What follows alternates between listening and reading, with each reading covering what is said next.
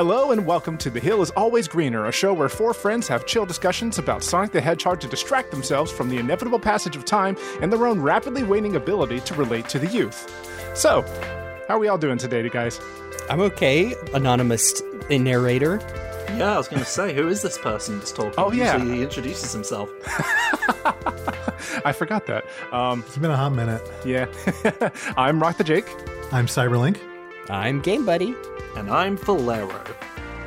Not the first time that we've forgotten to introduce ourselves. No, it's true. And it won't be the last. Nope. Rapidly waning ability to remember our names. And how to do this podcast as well. But it's been a few weeks. Yes. Mm-hmm. And this is we say this a lot. This is kind of a different one. We're talking about a game, but it's going to be different. Strap in, folks. It is a game that and I'm sure everybody else here has a lot of complicated feelings about. Well, I can only speak for myself. Not what you would think.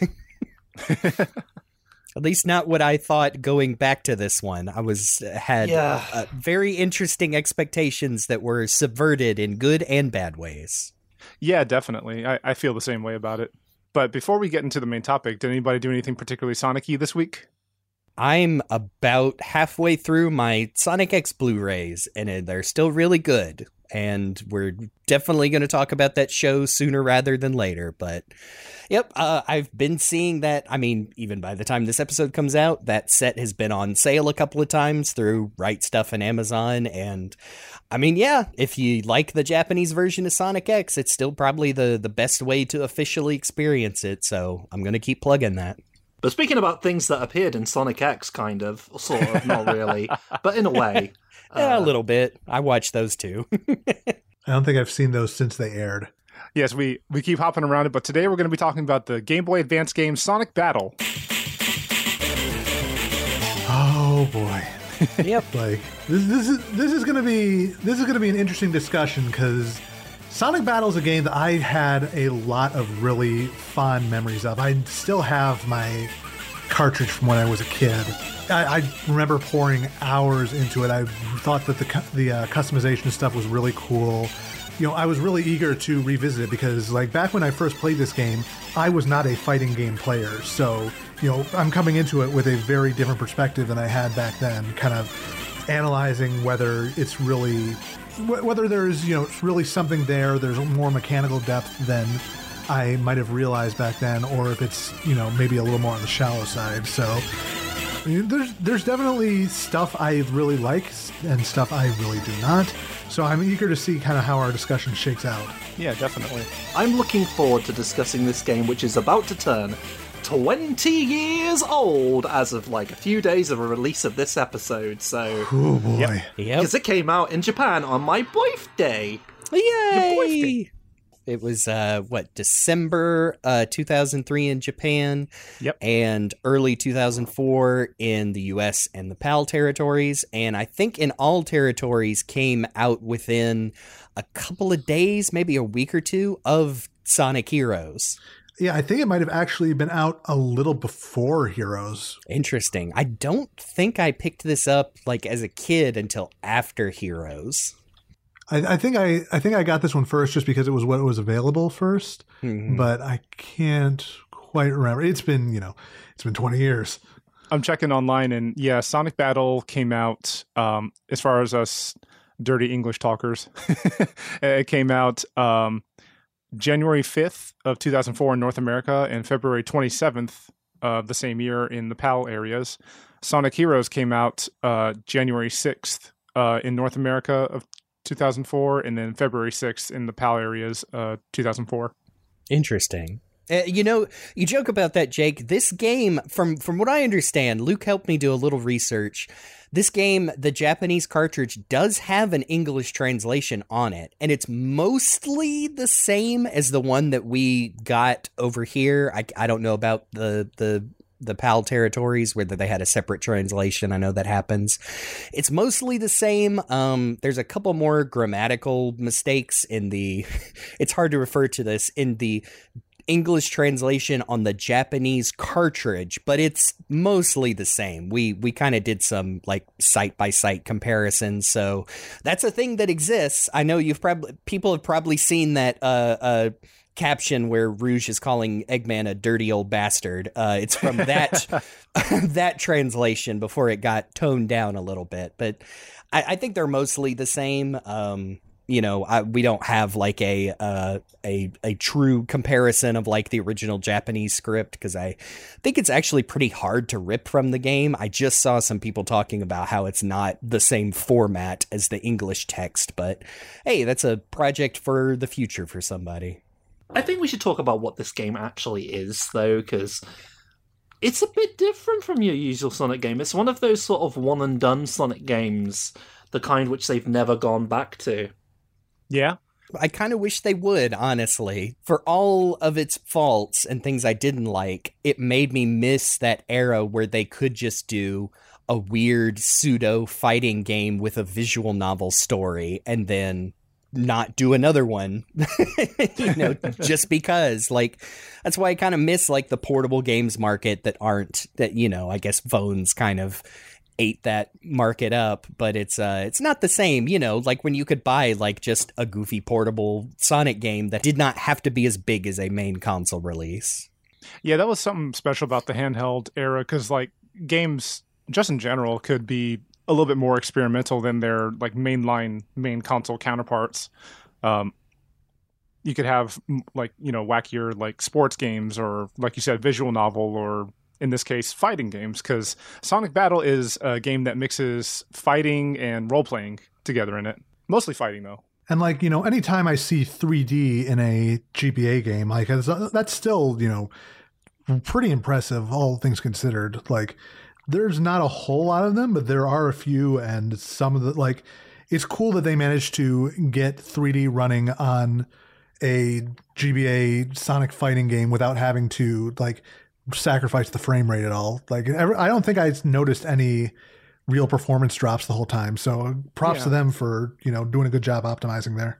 It is kind of a 3D, 2D, because, it's all in a 3D plane with, like, polygonal backgrounds and stuff, but you are playing with little sprite-based characters that are very reminiscent of the Sonic Advance sprites.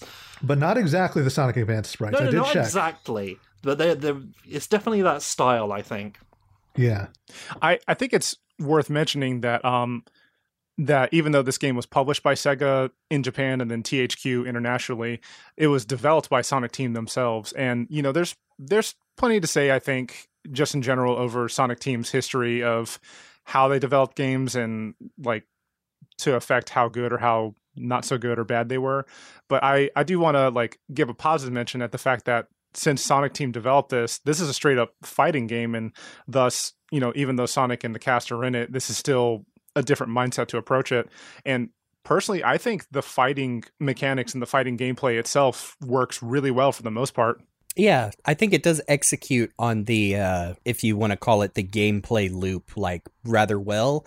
I don't think there's a ton to it, and I'm sure like Luke can go into detail more as a someone more familiar with traditional fighting games than I am. But I think for the most part it works. I will just piggyback off of what y'all were saying. I do think this game looks really nice. I think most of us played it on a 3DS or some kind of emulated hardware, but nothing that was gonna like goose it up more than the Game Boy Advance itself did. And I know I did the little trick a couple of times with playing in pixel perfect mode on my 3DS, and it's just really well done sprite work. Like even the textures for the 3D arenas like look really nice, and you kind of forget that most of them are just like a flat plane with lots of boxes. The fact that the levels are very well designed, it just looks great. I love these sprites. Like, it brought back memories because,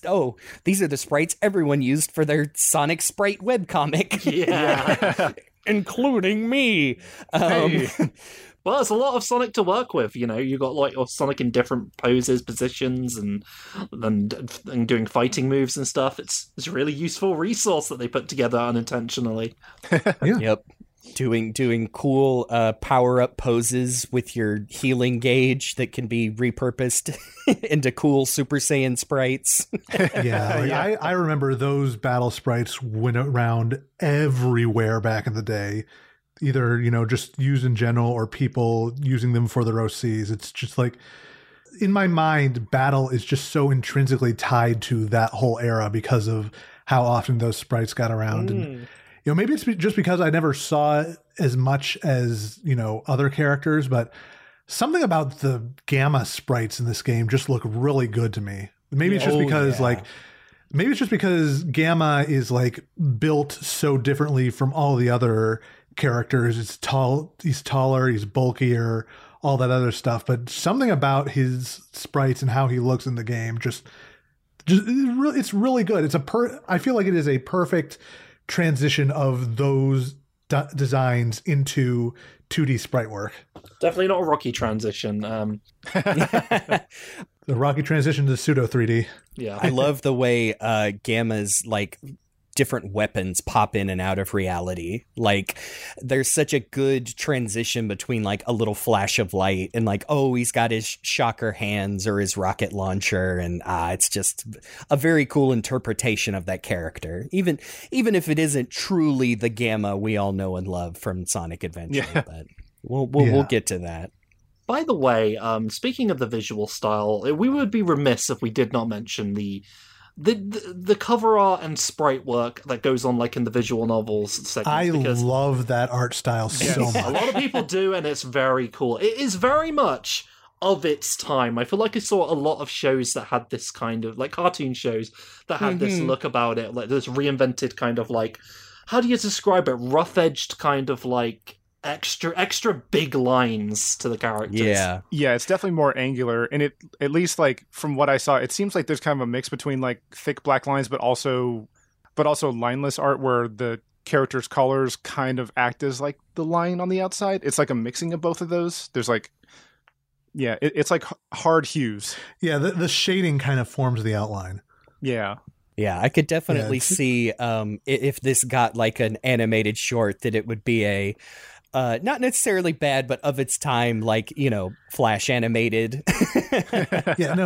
It's very graffiti. Like it reminds me a lot of like Jet Set Radio. That's a really good way to describe it. That logo, the angry, I'm guessing that's Sonic. I mean, it is just kind of a Sonic it's muzzle. It's just a Fireboy. It looks. He does a. He's burning up. Maybe that's Emerald inside of the robot. Yeah, it could be wow. his fighting spirit, his core. Game theory. No. Yeah, that's one thing I really miss about this era is that I feel like they were more willing to like get really wild with their art styles and try things differently. Like, this would have been just a couple of years before Sonic Riders, which had its own very distinct 2D art style that still, I think, is just mwah. Yes. I just feel like this is of the time, like, in media in general. I think even Cocoa Pops had a style like this at the time, which is something for just the British fans here. But, it's just like, I don't know what it is. I think like the 90s were edge in your face, but like the 2000s was where you were experimenting with more angular kind of like, I don't know, edgy kind of look. It's say edgy, but just in the sense that everything looks a bit rough and sort of rough around the edges, I suppose, is the best way to put it. And on purpose, I like it. I guess it was around the same time. I mean, I think an example of how this can look bad is like, I mean, I know it's not just him to popularize it, but like the Fairly Odd Parents, Butch Hartman, thick black outlines. Like, I think that's like a stale version of this, whereas the Sonic Battle version is like very fluid. Yeah, very vibrant. Mm-hmm. And I think it was, I'm trying to look through the credits here. I thought it was Yuji Uekawa, who is like the modern Sonic guy, was the design coordinator. But I think it was Hisanobu Komatani is the illustrator credited in the game. So I wonder if it wasn't them that came up with this cool look. But yeah, I remember seeing like one of the legacies of this game is you would see people like copying this art style like for their own OCs or just different Sonic characters who never got it like for years and years after this one came out. And I think while we're talking about all the artistic elements that went into this game. We've talked very good things about the aesthetics and that, but how do we feel about the music in this game? My first immediate thought was goes back to something Jeremy said in a different episode, where everything sounds very farty in this game. Yeah, like it has the same problem as all the other GBA games, where the compositions are solid, but the GBA sound chip does not do them any favors. Nope. Yeah. I really like a lot of the melodies and themes, and like you can tell that one riff, like, oh, that's supposed to be guitar. Yeah, that's the fella.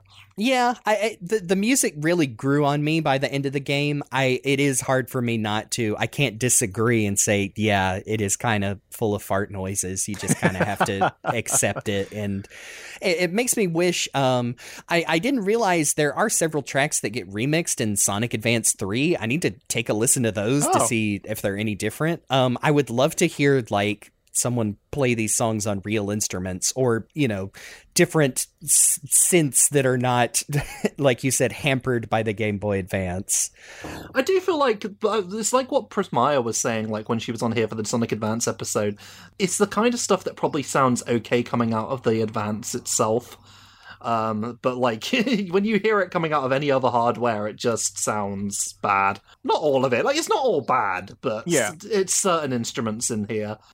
I kind of did that where I was listening to some of the soundtrack by itself on headphones, and it was like, oh, I remember this, and like, yeah, it's just kind of, it's not coming out of the little portable game device in my hand, so it's just doesn't hit the same. But one of the things that sucks is there is a sound test and there are no names for any of the songs, so unfortunately, you would just have to refer to them by, you know, where they appear in the game. I'll put some music in here, so especially like my favorite bits, so people can at least understand that, like, hey, these sound pretty good. I remember specifically, I think it might be Amy's battle stage, her apartment, and then a couple others. Yep. It's really good. It reminds me of some of the cute little themes in Sonic X, like specifically the silly little one that usually plays when Amy's like beating the shit out of somebody with her hammer. It's just a nice little looping theme. I'm like, oh yeah, that's just really nice. I like it. I will say Emerald Town's theme is very, very catchy. To the point that Jackie was like singing along to it when it wasn't even playing, because she'd heard that song like so many times over the course of the day when I was playing it. It's that, and I will say Rouge the Bat's battle theme in her Club Rouge, that one has like those little like vocal samples like in Sonic Adventure 2. Those little like the female scat sounds, which God, I have to really be careful about using that phrasing. Some of it just sounds really good, man. But you know, then you get to like Night Babylon, and there's like I don't know what's going on with that music. Yeah, I really enjoyed the just like the. What is it, the floating island or the ruins area? Like Holy Summit. There? Yeah, the Holy Summit. Holy Summit, that's it, yeah. Pretty sure we meant Holy Mountain, which is a separate stage and music track from Holy Summit. In the original English, it's Holly Summit. Oh, of course. Yeah. They fixed it. Holly Summit. Especially like the way that it comes out of like the Game Boy Advance, or in our case like the emulated speakers, like that particular sound for Holy Summit just like makes me think of especially Game Boy Advance RPGs, but just games in general on the Game Boy Advance that had that same melody and instrumentation. That it's just kind of like one of those little like nostalgic threads that I didn't think would get pulled until I heard it. Yeah, it kind of reminds me, especially the Holy Summit theme. Just it kind of has like big bells, and it almost reminds me of the lead up to when you're going down to the big underground city in like Final Fantasy VII or something. You know, just that kind of like same limited by MIDI, but still very like ethereal and ancient, and it just really sets a cool tone. Yeah, that just popped straight into my head. Sorry. Anyway. Yeah, exactly. Now, is that supposed to be the floating island, or should we save that for the? I mean, let's just say the canon in this game is wobbly at ambiguous. Best. Yes. But maybe it's. But we have had a situation in the past where the floating island, Angel Island, whatever you want to call it, was connected to the land. It could be that case, or they just didn't know or care. I mean, given what happens later, clearly the Master Emerald is not around, so it might be in the water. Maybe. Yeah. The emeralds are a little messy in this game too, which, you know, I ended up liking the story of this game overall very much. I like some people's stories more than others. I really liked Shadow's. I like how he shows up in this game and how he very much feels in line with like Sonic Adventure 2 and Heroes. And, you know, when his solo game comes after this, it basically invalidates like Sonic Battle, quote unquote, can't be canon because Shadow is so different and like so many other things happen. But I don't know. I've definitely let go of like, the games don't have to be perfect. Like, if I like a game story, I just say, oh, yeah, it happened somewhere or whatever. Yeah. But, you know, I'm sure someone would bring that up in an argument over on why this, you know, this character moment couldn't be canon because it happened in Sonic Battle, etc. Hey, speaking of which, the funny thing, Emerald is the robot in this game, is like the ancient Gizoid, and if I remember correctly, in Sonic Chronicles, The Dark Brotherhood, the ancient Echidnas were said to have created the Gizoid, but that game is literally not canon anymore, so neither is that little tidbit. I think that's where we sort of like start talking about the story properly now, because like what this game is, it's kind of like grow your own little AI guy, because like the main character is whoever is like leading the story at the time, because this bounces from character to character, but throughout like the through line is this character Emerl. And what do we say about Emerl, this little robot guy?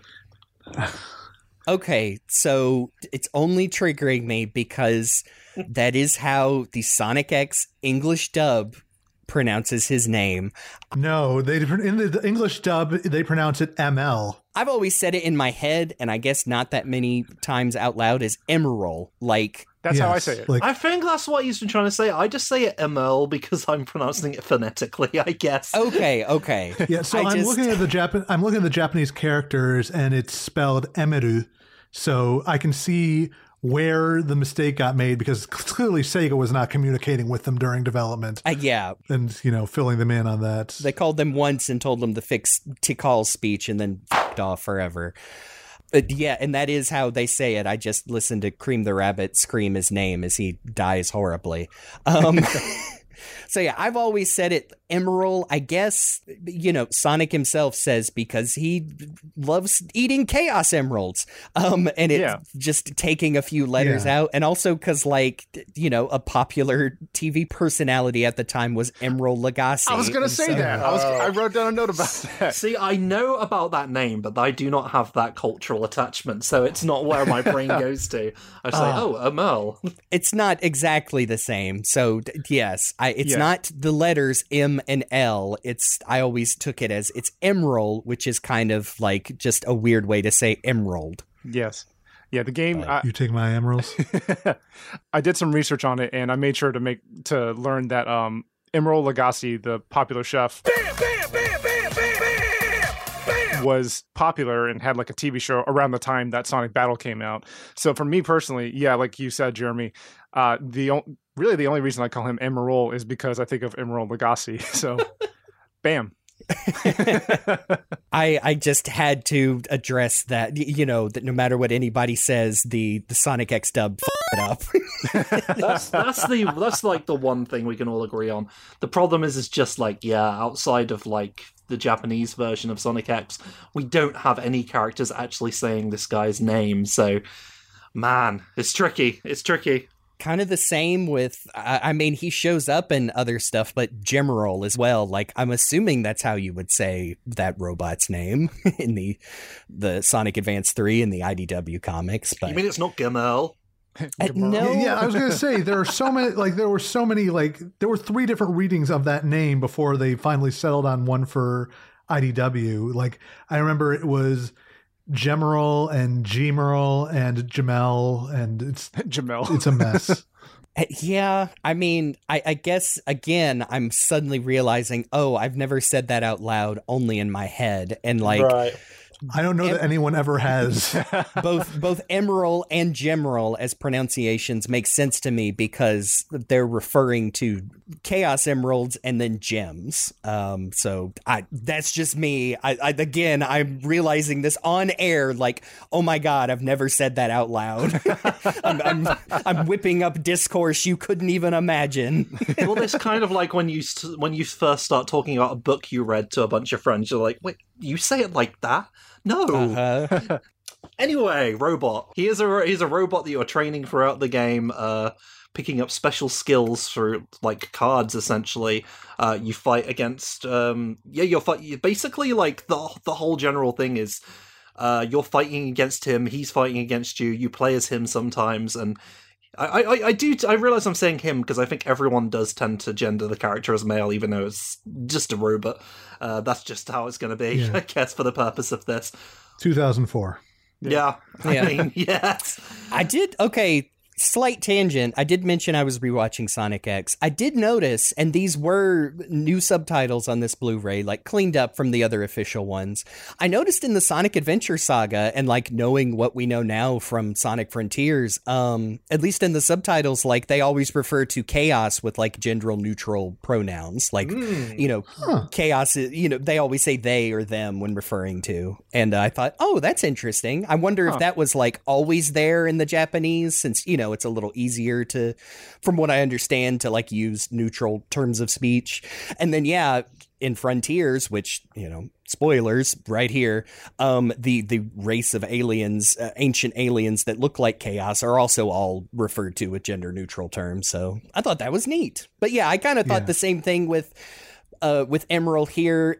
It is funny. I think there are a couple of jokes in the beginning where Sonic refers to him as a boy, and then Arouge immediately comes in and says, like, that little girl robot following you. So it's like you said, it's a robot.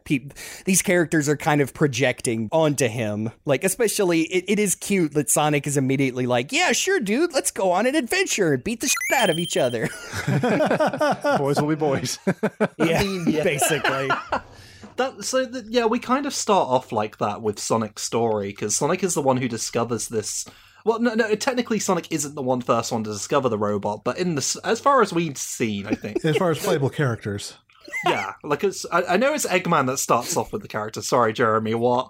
No, the scene opens up and it's Eggman just beating. That's right. Just imagine him with like a screwdriver, just. Why not work? Dang, he says. Dang. Repeatedly throughout the course of the game. Either that or shoot.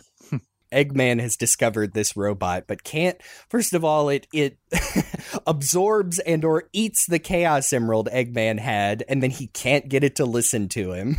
So he dumps it on the beach in Emerald Town right in front of Tails' house. New record for Eggman abandoning is an ancient evil weapon that he's discovered that will surely not turn on him. This time he's just like, nah, it's not working. Off. Then this is where Sonic finds him on the beach, which I think we'll have it in the show notes. People have chronicled like the entire game script if you just want to refresh yourself or experience it through that. It's quite the endeavor. Sonic in Emerald Town, by the way. This is a brand new location that sort of gives Sonic like a hometown, so to speak. Obviously, Sonic doesn't have a home because we know that's like a recurring thing, but several characters do in this game, including at the Tails. very least, Tails. Yeah, Tails has a lab and a house. For whatever reason, his house and his lab are not right next to each other.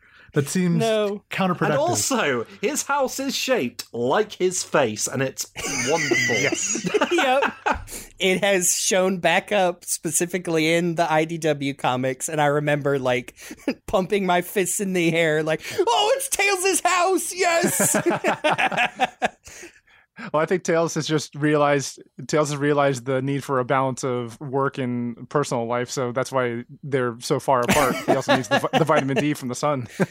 Yeah. Good for him. He takes a brisk walk to his lab every day. I think we can also just, have a brief clap at the fact that Tails, this young man, is a homeowner and a property owner. So, just clap, clap, clap. I know. Yeah. I'm glad that he's got these two properties. It means he can sometimes get out of the house and get out of his own head for a few minutes. And jog on over to Central City, which probably just a coincidence that there is also a Central City in Shadow the Hedgehog. But hey, I'm allowed to say they're the same if I want. It's just a city that's down the road. And I'm sure that implication probably will have, if it has not already been made in the comics. Yeah. Most likely. Somebody's got that in their back pocket. But yeah, like Emerald Town is basically like a gentrified Green Hill Zone. I quite like with a little bit of like Emerald Coast there because it's got a beach. So I see a beach. Oh, it reminds me of Emerald Coast, the one beach I know in Sonic. Guy who's played Sonic Adventure for thousands of hours in his life. Oh, like Emerald Coast. I do kind of wish some of the environments, they're very pretty. I kind of wish there's a little bit more to do in them. I guess because they remind me of like my favorite point and click, not even adventure games. I mean, I'm talking like I grew up with like Putt Putt and like the little critter games. I kind of wish there was more little things you could click on and just get like a character to comment that'd be fun. on. Yeah, I agree. Like, even if it was just like click on a building and it like squashes and stretches just for no reason. Yeah. Or, just a comment on something like, I don't know, like, oh, me and Tails got chili dogs here last week. They're great. Or, I don't know. The diarrhea was awful. Yeah. All comes back to diarrhea. I'm sorry. I just like having the Sonic characters having a little place that they live in. Like, yeah. I don't know. It just feels friendly to me in a weird way. Mm-hmm. It feels good to know that our heroes all have a place to call home and can somehow pay for it. Except for Sonic. He's not allowed one. Well, that's his prerogative. I know I just got done saying like, oh, Central City, but I mean, I like to think Amy's little apartment here is like the one she mentions in Sonic Adventure or is portrayed with in some versions of Sonic Adventure. Just, like you said, like I want to see what Amy's house looks like. What is her interior decorating style? And well, if you fight against her later, you'll find out, and I can't wait to talk about that. So Sonic meets the robot, and he was told, and the Emerald, Amiibo, I don't know, Legacy. Robo guy is like telling him to show off his power, and Sonic's like, "Show my power, anime voice." DBZ, and he just like grips his fist and he's like, "I'll show my power. I have the power of God and anime on my side." Yeah, the characters do have a few different expressions, but the portraits do just kind of slide around. So I don't know. I use my imagination that Sonic did like a 6 spin, like the Sonic X, the big Sonic spin. Yeah, maybe he did that and bounced around. That's a nice, generous sort of like interpretation. But I do think they went anime. I was like, Sonic just grips his fist and Emil can feel his power radiating from him because it's so cool as he goes, "Heh." His key is amazing. Raise his glasses. You can't even fathom my key. And they run off to Tails' house, and Rouge is right behind them, giggling to herself. And Tails is like, "We need to do a test. Let's do a tutorial." Yeah. A nice long one. I feel like this is probably as good a time to like talk about how the game like actually works and plays, just because that's where they teach you. It is very interesting. I don't think it has like quite the mechanical depth as something like a traditional fighting game, like a Street Fighter or a Tekken or anything like that. Oh, not at all. No. I feel like it is closest to like a small scale version of like an anime arena fighter. Yeah, especially the fact you have stocks essentially. Yeah, and you repeatedly knock out your opponent and cause an unfathomable amount of brain damage to them with the amount of times you render them unconscious. But that's fine. Yeah, like there is some risk reward there. Like one thing I think is interesting is the Ichikoro gauge, which is what you use to basically at any point you can press the guard button to do a quick little guard. I wouldn't say it's super effective if you're the AI. It is because they can read your inputs and guard whenever they want to. But no, if you hold the guard button, you will like get into a position where you'll both start recovering health and build meter, which normally only builds when you're taking damage. And I feel like that's an interesting risk reward mechanic because it leaves you wide open for attack, but also, you know, you're slowly regaining your health and slowly building up your meter. So you kind of want to like look for openings where you can at least try to get a little bit of bar recovered, and so you can potentially get back in the fight. So what does the meter actually do exactly? It kind of gives you a more powerful attack, right? So what it is if you build up you can, you know, restore your health back to normal, but if you build up the Ichikoro meter to full, you'll start flashing. And if you do, the next special attack you land will be an instant KO, no matter how much health they have. That's that like lightning crackle effect when you get hit sometimes. Unless you know, that's the other interesting thing is there's kind of a rock paper scissors mechanic where every character has 3 different special move types.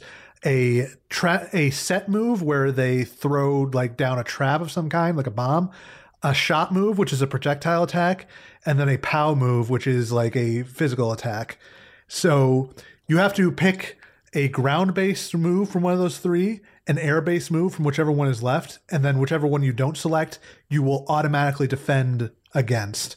So there is room to like play some mind games with your opponent. Like if you know that they favor a certain combination, then you can potentially, or like are likely to spam a certain move, then you can basically be like, okay, I know that they are going to abuse that move. I'm going to switch to whatever move type that is so that I will automatically block all of those attacks and, you know, force them to switch up their how they approach this battle. So there's something there, but also, let's be real, a lot of those special moves are just very, very spammable, and you just go back and forth between the ground one or the air one based on whichever one they block. Yep. Yeah. Pretty much. It's not like the game actually tells you how that works anyway, so I didn't really know much about that and while I was playing it. I feel like there is something there. Like I think that there is an interesting mechanic there if they were to flesh it out, but as it is now, it is just such a rudimentary implementation that it just doesn't quite land. And unfortunately, there's a lot of moves that you can win just by spamming your special attacks. Repeatedly spam the your projectile move to keep your opponent away. Repeatedly like throw down your bomb move to juggle your opponents, keep them in the air so they can't like come down and hit you.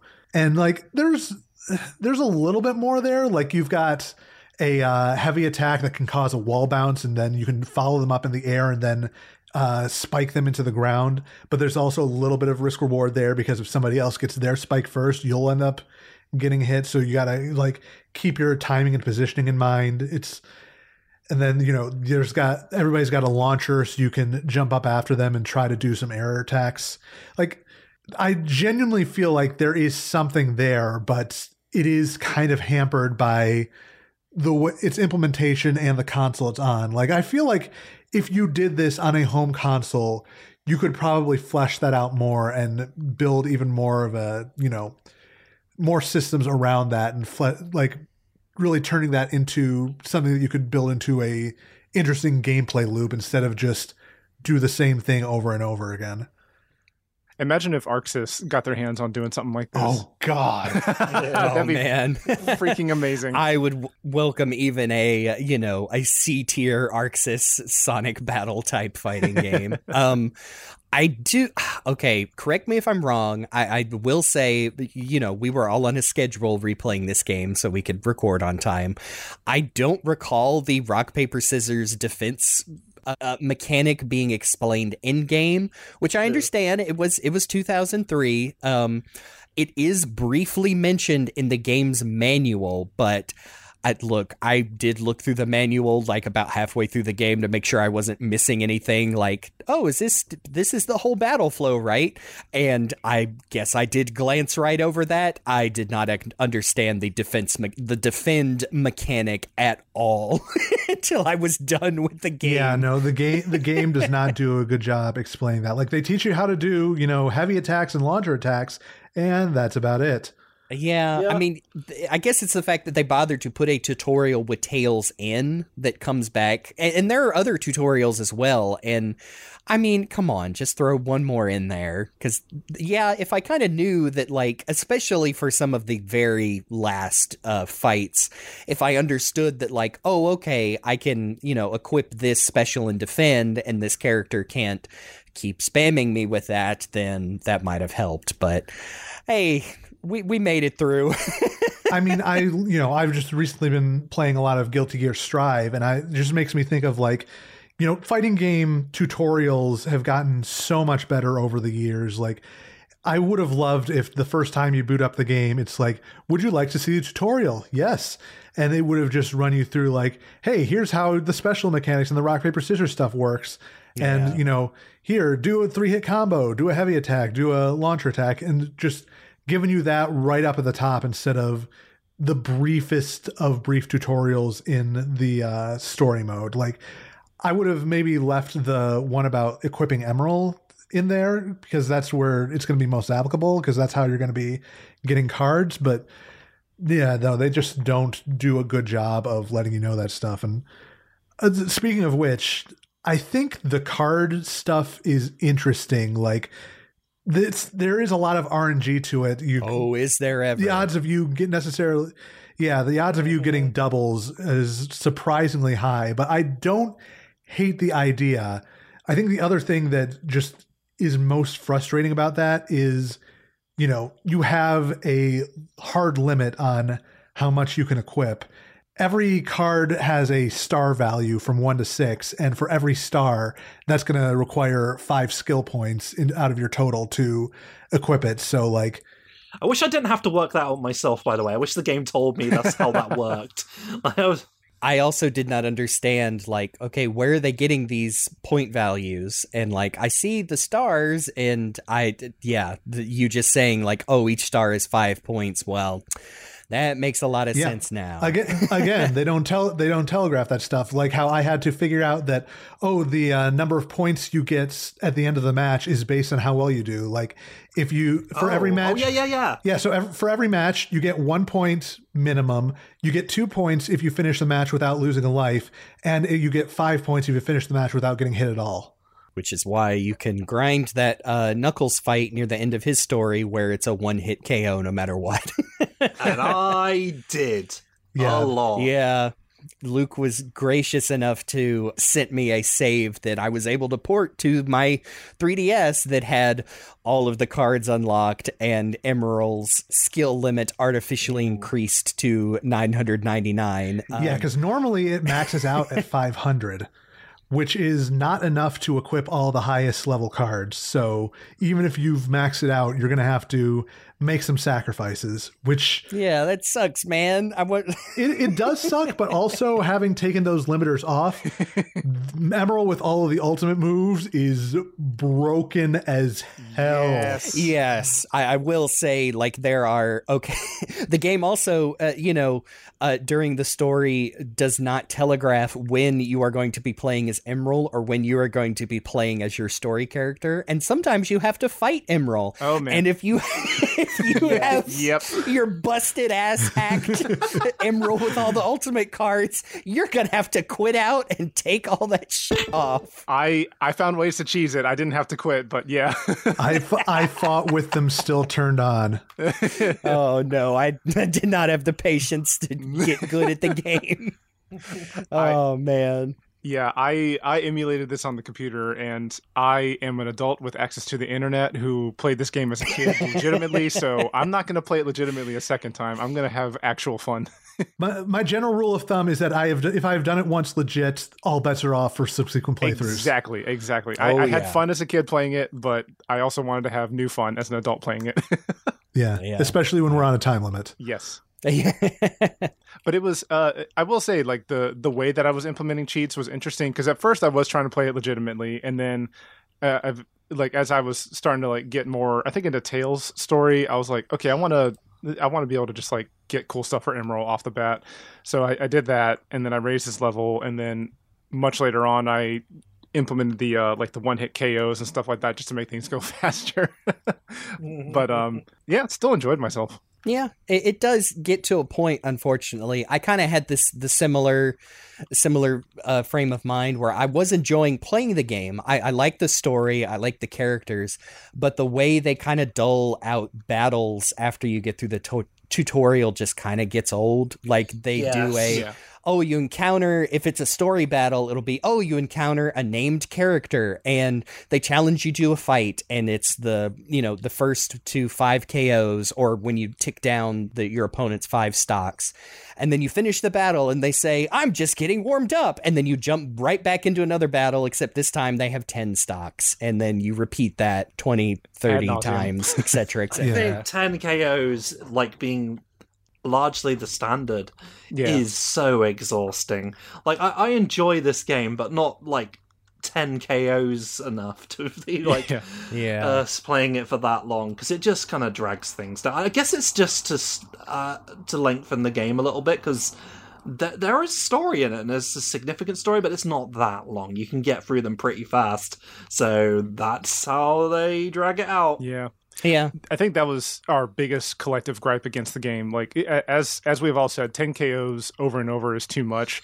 Me personally, I think it would have been great if they, depending on the story, paced it out between like 1s, 3s, and 5s as far as KOs. Because the fights can go fast if you just get a good loop or if you have a good combo, but just like over and over, basically doing 15 KOs total, like multiple times, even just in one episode, let alone every single episode, it gets tiring.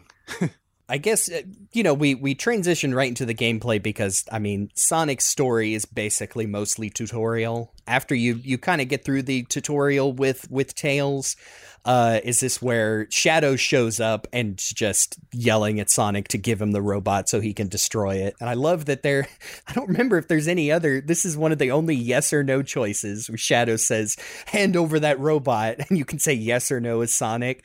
But if you pick yes, Sonic just says, you didn't really think I'd say yes that easily, did you? The illusion of choice in Sonic the Hedgehog. Yeah. And Shadow says, then I will destroy you as well. And, you kick his butt, and then he's like, I'm not fully recovered yet. My little brother was using the controller.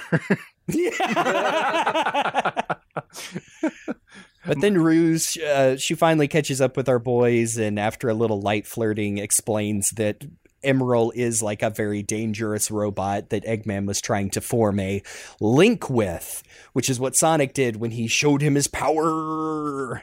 And I think Sonic just basically says like, okay, well, he's safe with us because we're the good guys and we just won't let Eggman get a hold of him again. And then you do a couple more tutorials, and let's see. Oh yeah, there is a robot that looks like Emerald that is robbing a jewelry store, and I think you run off with Sonic, and this is where you fight the Phi robots, which are like Emerald copies that Eggman made that suck. Yeah, like Emerald generics, essentially, if using Transformers terminology. Great value emeralds. By the way, they got that wrong. That should be E120 Phi, not E121 Phi, if you're going by the ordering of the Greek alphabet. Whoops. Come on, game developers. Yeah. If it was E121, it should be Chi, but some would call it X. Oh, no. The heart. Some would pronounce it Key, the Keyblade. Well, sorry, I know you're doing the Kingdom Hearts, but when you like put great emphasis on the word X, I'm just like, oh, fucking hell, not that Twitter stuff now. Oh, man. God. Will that still be relevant by the time this episode comes out? Let's find out. Depends on if the site still exists. I know. Hey, here's another funny joke for me to bleep out. I hope someone... Oh my gosh. Oops, can't say that on the internet. Oh, I lost my place, sorry. I'm looking, I think I'm at Battle 7 in the game script. We don't have to be like totally like granular about these. I just don't want to miss something important. I think the Phis they actually work effectively as generic mooks for you to fight because they all just take all of their attacks from other characters. So it's a good way to let you fight their quote unquote move sets without having to look for a cheap excuse to make you fight the actual characters themselves. And, that's something we need to emphasize is that, since Emerald can be customized with all these other characters' moves, that means they re-sprited literally every other character's attack in this game for Emerald. And I think that that is not a, small amount of work. It's really impressive when you get down to it. It's especially funny because, obviously you'll have, Emerald versions of these things. You'll have, for Rouge's, bat face balloon, it's got his face on it, and one of my favorite things is when you use Rouge's flying abilities, he'll flap his arms on the ground instead of using wings. It's very cute. Same with Tails' flight, where his arms rotate around like a funny robot would instead of Tails' tails. It's like you said, it is really in depth. Yeah, especially considering that these are all sprited instead of and there have been customized characters before, like Street Fighter EX3 infamously had Ace, where you'd be able to give him other characters' moves, but those are 3D where they can just port the animation data over. These are all sprites being drawn from scratch. So props to the artist for putting all that effort in. Definitely. But we fight some Phis, and that's going to be something that happens a lot during this, along with guard robos. Which are the generic versions of another character, by the way.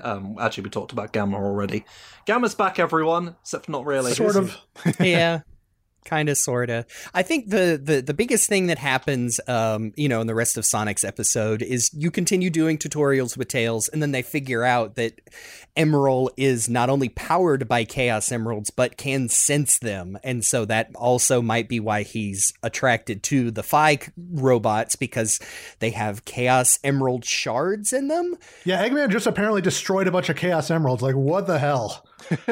Yeah, I mean, it is another, like we said, the translation, the grammar is a little wonky. This kind of happened in the adventure games too, where they switch out saying the Chaos Emerald and a Chaos Emerald, when I think they still are referring to the 7 Chaos Emeralds, because that is what Emerald ends up with at the end of this game. It's just kind of goofy. And yeah, I can't remember if we mentioned it on air, all the emeralds are green, probably just to save space on a Game Boy Advance cart, which that's okay. It was just bringing back Archie memories of, oh no, those damn green emeralds. But I think Sonic's episode ends with they are going to they do go check out to Knuckles' house. Yeah, Knuckles has a house, by the way. That really surprised me for some reason. House is being generous. It's more of a hole in the wall with his face on it. Yeah. On the way, they do encounter Chaos Gamma, but then after fighting them realize, oh no, this isn't the Gamma we knew. And, we'll see more of that later. Oh man, it's funny because when they go to meet Knuckles, they're like, hey, Knuckles is familiar with Chaos Emeralds, isn't he? Yeah, I should think so at this point. Yeah. He also will not listen to them when they try and tell him that Emerald is not the robot that's been breaking into jewelry stores, and they have to beat him up first. And I'm reminded, oh yeah, this is how Knuckles was back then. Yeah. Yeah. And was for a very long time. It's a big old dummy. Yeah, I don't know. I guess it is pretty bad in this game. I was going to say not as bad as it could be, but it's right up there with I've already mentioned Sonic X, I think was still airing as this game came out. It's pretty much in line with that. Knuckles loves fighting and he's very stoic about the Master Emerald and is a dummy anytime he gets mad. Yeah. Yep. I will say, I think Knuckles, his character gets a little bit better throughout the game because starting off he is the meathead who only responds to strength, but when we get to his episode later and he has to be Emerald's caretaker, he starts to be a little bit more thoughtful, especially about what he says. Because that's another thing. As Emerald gains Chaos Emeralds, he not only gains more strength, but he also gains more just presence of mind and actual artificial intelligence. And so It starts off with him, like, basically parroting what everyone says, like, mimicking their speaking style, kind of like you're training an AI. Anyway.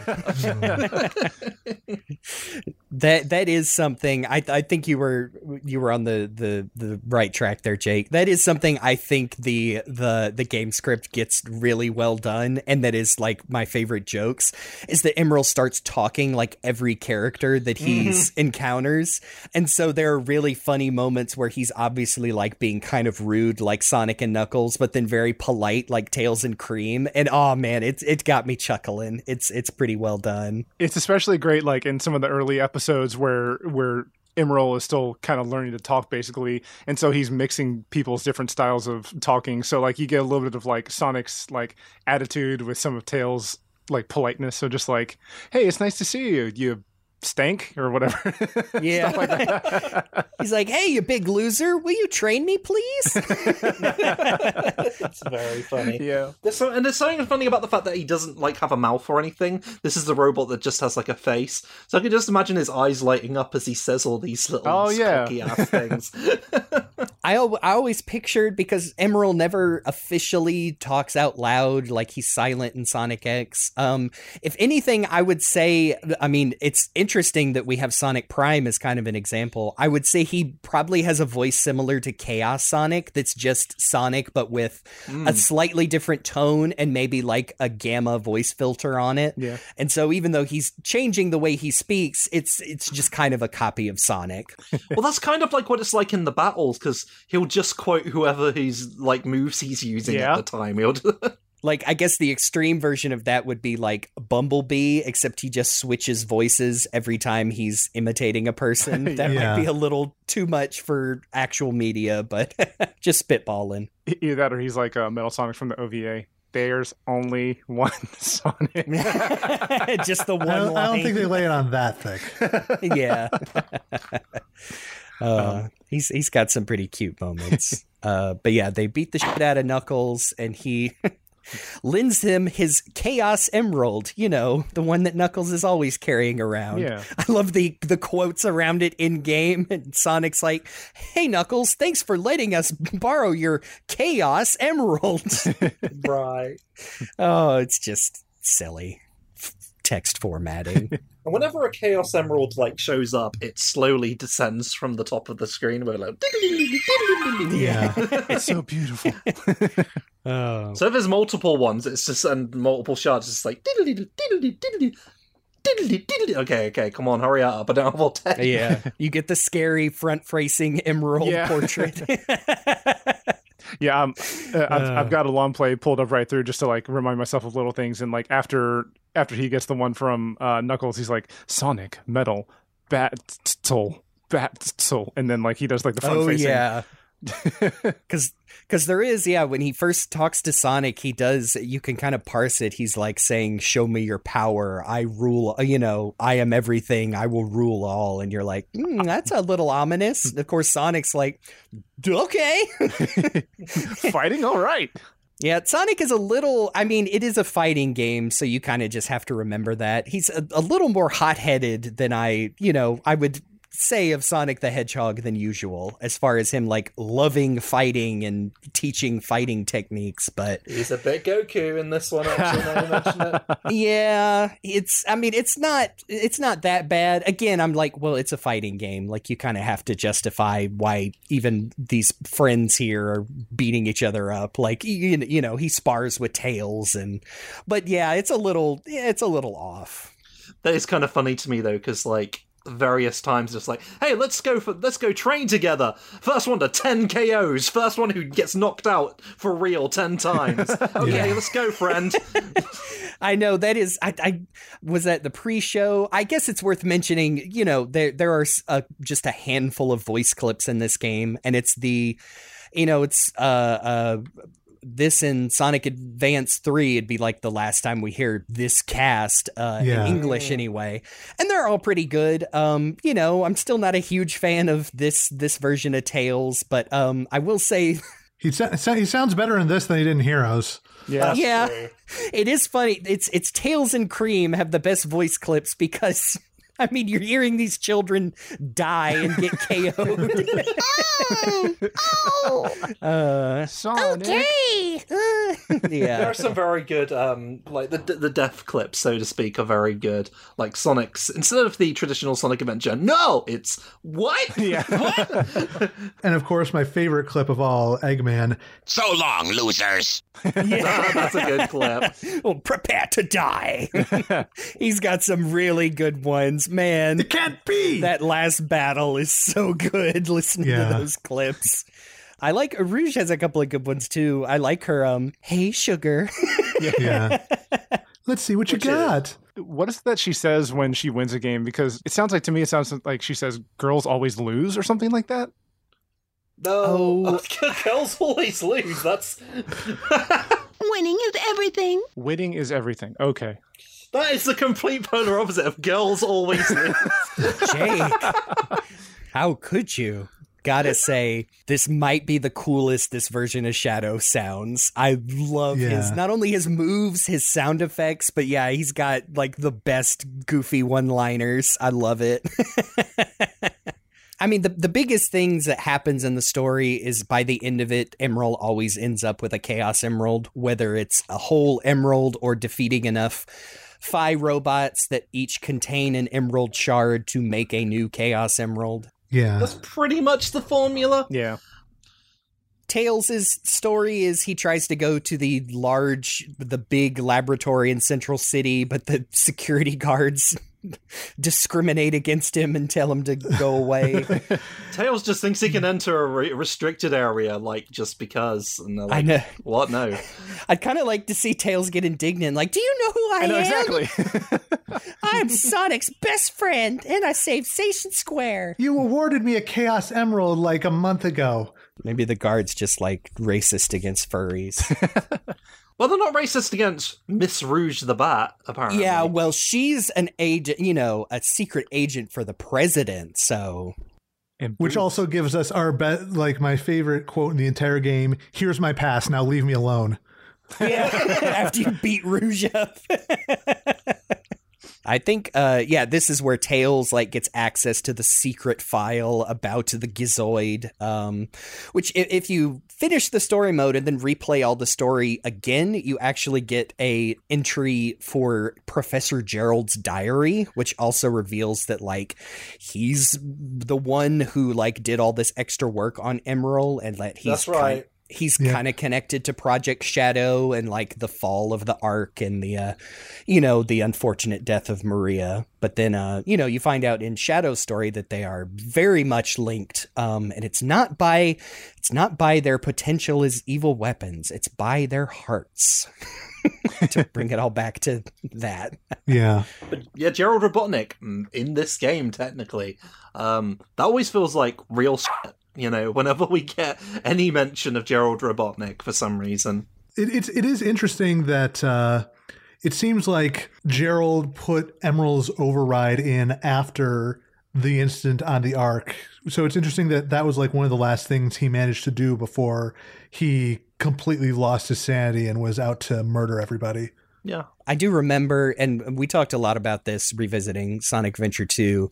I guess this also kind of confirms that Gerald was not on board the Ark when Maria was shot. He was already in custody under gun. That's or right. whomever. Yeah. And so he heard about all of that secondhand. And I think Sonic X, the adaptation, backs that up because, you get his journals there too. It just strikes me of oh man, that's even more of a tragedy. Just imagining even in these diary entries, it's two separate entries where he goes from hearing, oh no, there was an accident on the Ark, to learning Maria was dead. He was not a good guy, but also you can kind of see exactly how he ended up as bad as he did. Yeah. I like how it fleshed that out a little bit more. Yeah. By the way, it's kind of funny that Tails unlocks all of this backstory. And by uncovering this forbidden knowledge, the cops are on his ass. Yeah. The guard robos, which, like you said, are just generic copies of Chaos Gamma in this game. It's also worth noting that Tails' bomb weapon is a choo-choo, and that makes me very happy. Yeah. And when we say choo-choo, I mean the mice from Choo-Choo Rocket. Yep. Not a train. Yes. I like that. Or the character from Mobile Suit Gundam, the Witch from Mercury, Choo Choo. I was going to say Legend of Zelda, but you go ahead with those deep cuts.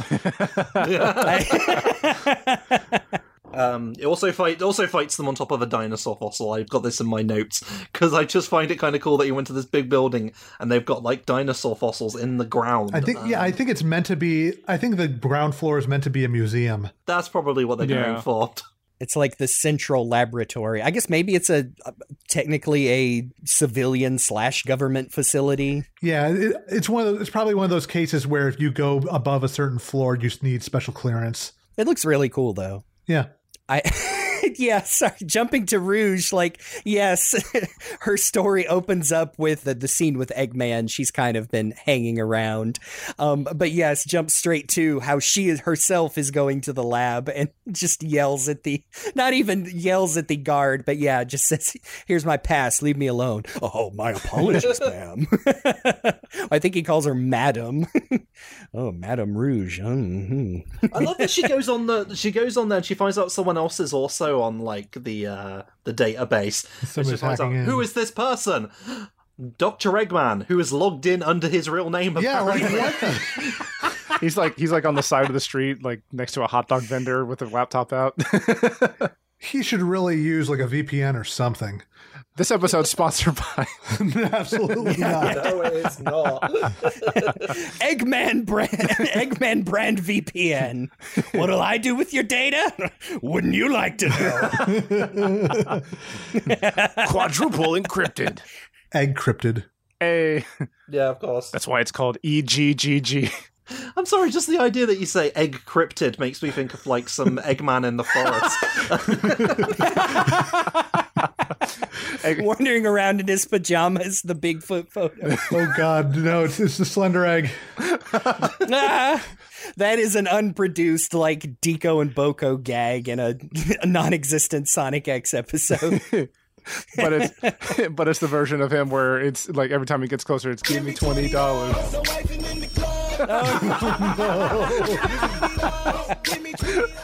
You know, we're talking about Rouge. Stuff happens in hers. We're really Shadow crashes on her couch. Yeah. Okay. Before we get into Amy's story, which is the negative part of this episode, I do want to talk about. I really do like Rouge and Shadow's dynamic here. I was just talking to some friends of mine about how I'm of like two worlds about how Shadow, Rouge, and Omega, who's mentioned in this game but is not in it, so we know it comes after Heroes. Yeah, she just thinks that Gamma looks like Omega because she has no frame of reference otherwise. Yeah, especially modern. I'm just going to call them Team Dark because, you know, that's their fan name that's in Heroes. At first, I was really down on the idea that they're not. Sega came out and said like, oh, or they're not like friends. And I was like, well, why can't they just hang out? But I like their Rouge and Shadow in this game. I like their dynamic of where Shadow is like cold and standoffish, but there are brief moments where he does like open up and like thank Rouge for like, you know, he passes out after several battles and she drags him back to her club and she says something funny like, you know, I could have just left you there and taken my loot. And, you know, she's being very flippant. And then he turns and says like a genuine like, oh, thank you. And it actually flusters her. And that's kind of great. Yeah, it's cute. And like going forward, I feel like I like that dynamic. I think even there was something someone pointed out to me that they have been referred to as a group of like not necessarily friends, but they do trust each other and kind of their group is kind of inseparable. Like if you give them the option, they're always going to work together. And I like to read it in between the lines. That means like, yeah, they're friends. They're just, you know, they're not going to shout it to the mountains. You know, they're not going to go get coffee or go shopping, but like, and that's fine. They're always going to choose to work together. Yeah, I agree. Some friendships are like that, you know, some people have different like, you know, boundaries and whatnot. It's cute. I like it. Yeah, it's more complex than I was giving it credit for. And I hope that, this game is very old. And I was glad to see that here. And I hope in future media, I would love to see Rouge and Shadow interact more in that way. By the way, just while we're on the Rouge topic, I do like that she lives in what looks like a sort of red light district called Night Babylon. Yeah, which is sort of like a Casino Nights, Casinopolis kind of place. It seems to be the baddie area, and some would say Rouge is a baddie. And it's quite cool to me that I just sort of imagine it like a Camarocho, where she's got a club at the very top, which is apparently a battle club. Before you get I was all about excited. to say, I think that's kind of a built-in joke where you're like, oh, Rouge has her own place? Well, is it a cafe? Is it a club? Is it a bar? A casino? Oh, no, it's a battle club. It's a dojo. People beat each other up here, too. I feel like the idea of Rouge owning this big casino battle club thing is ripe for somebody to mine that and really dig in on the stuff that goes on in there. I feel like there are a lot of really interesting stories that can be told there. I would not be surprised if she's got some sort of secret government installation underneath the place, but she's always got some kind of grind going. I feel like in not really revisiting Babylon, there's a lot, or Battle in general, there's just a lot of missed opportunities to further flesh out the world there.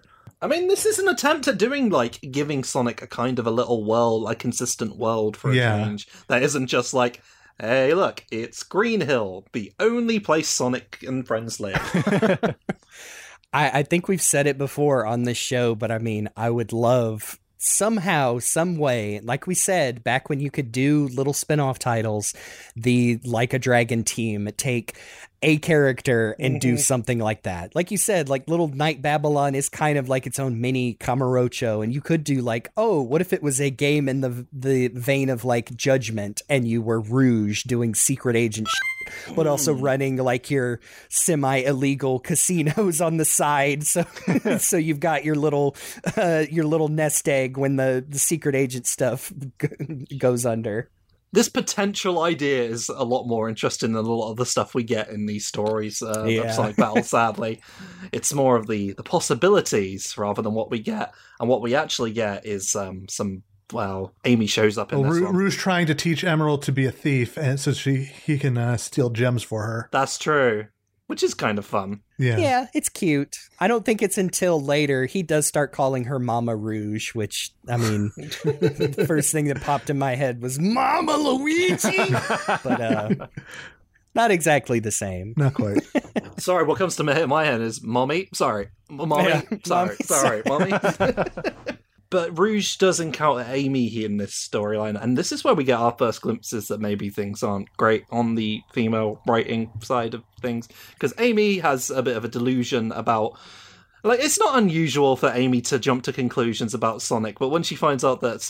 When Tails says that ML is, Sonic's baby, she's like, oh, he's practicing for when we get married. It's okay, Amy. Yeah, I want to be clear. I've mentioned, I've been rewatching Sonic X. I like that show fine. I do have to remind myself that it was the era, like you said, where Knuckles was a big dum-dum, and the only thing Amy had going for her in her character was that she was obsessed with chasing Sonic around and forcing him to marry her. Yeah. I want you to remember that. And then when I say that this is the worst I have ever seen Amy treated in official media at this time, it's nuts, man. You said that she was delusional. You weren't joking. She is literally not mentally well in this game. For sure. There is a moment. There is a moment where she's about to lose consciousness, and she thinks she sees Sonic, and she's like, "Oh, Sonic, you came!" And then you have a fight against her and the delusional Sonic that she conjures from her brain, apparently. Hard light Sonic. Yeah.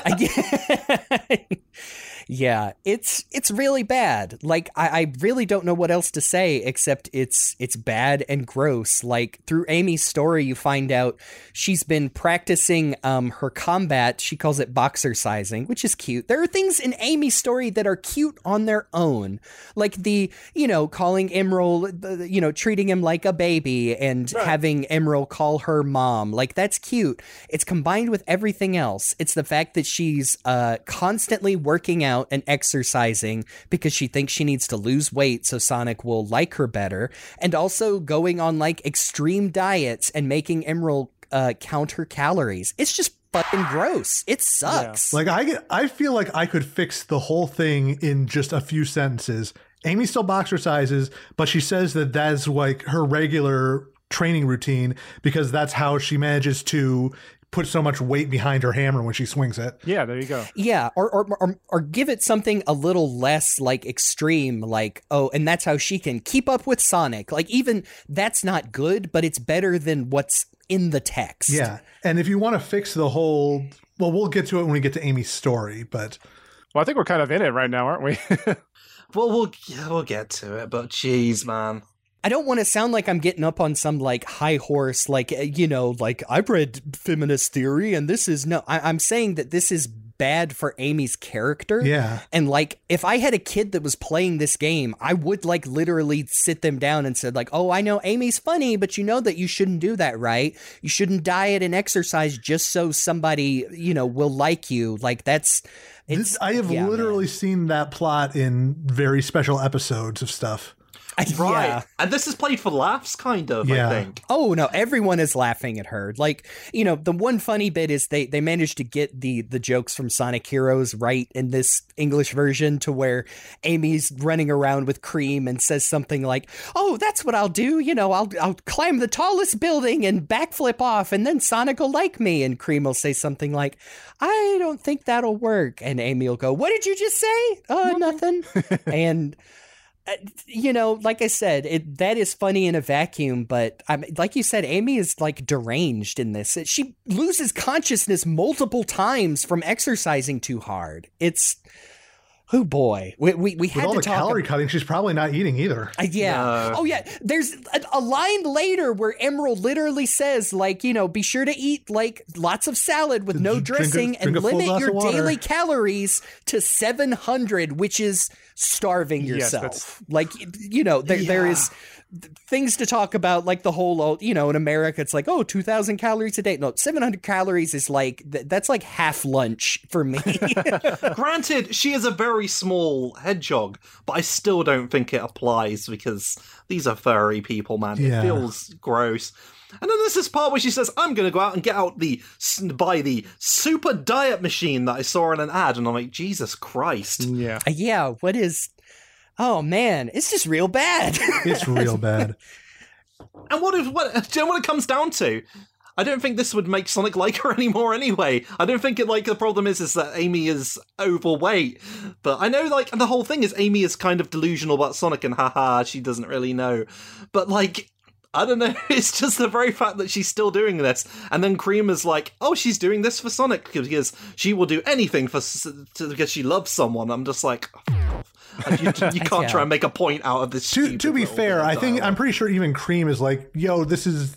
Stop, please. This is not healthy. Yeah, Cream even says that. Well, Cream is more complaining about the fact that sorry, we're getting ahead of ourselves. But Cream is more complaining about the fact that she keeps beating the shit out of her in boxer size. Well, that too. God, making this tiny child, even if the characters like don't have canon ages anymore, like Cream is a baby. I mean, Cream is a baby. Like, yeah, it's like Cream tails, really get etc. past that. Like, and Amy is, dude, oh man, where's Vanilla? Come on. Yeah, like are they roommates? It's hard to say. Cream like stays at her apartment / training dojo sometimes. Like she says, you stay here with the...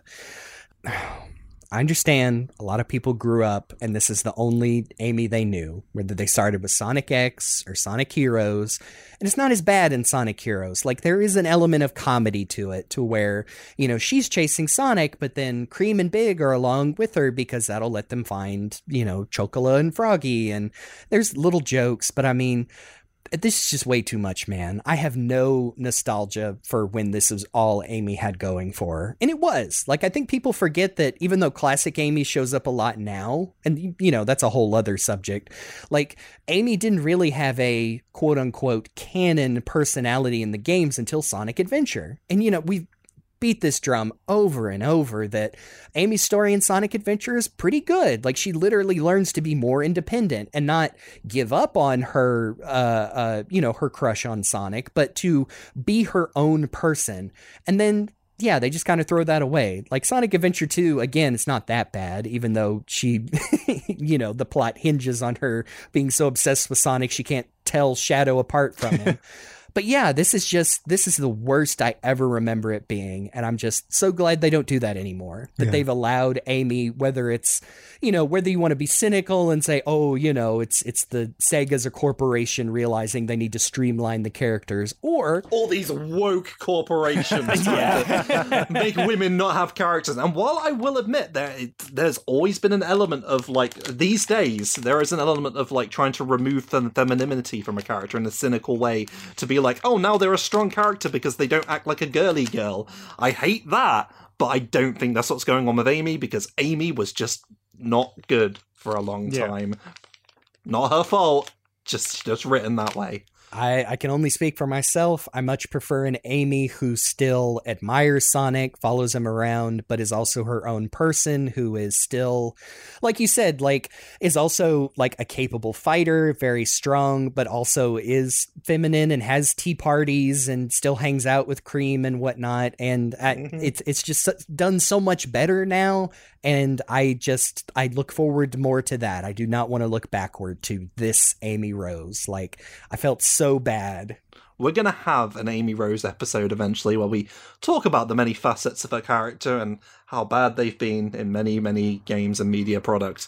But I'm just going to say, and I said this on Twitter as well, I'm glad that Amy in the games now has somewhat moved past her obsession with chasing after Sonic. But us STC fans have had an Amy that got moved past her fixation on Sonic many, many years ago. So we're ahead of the game. You're damn right.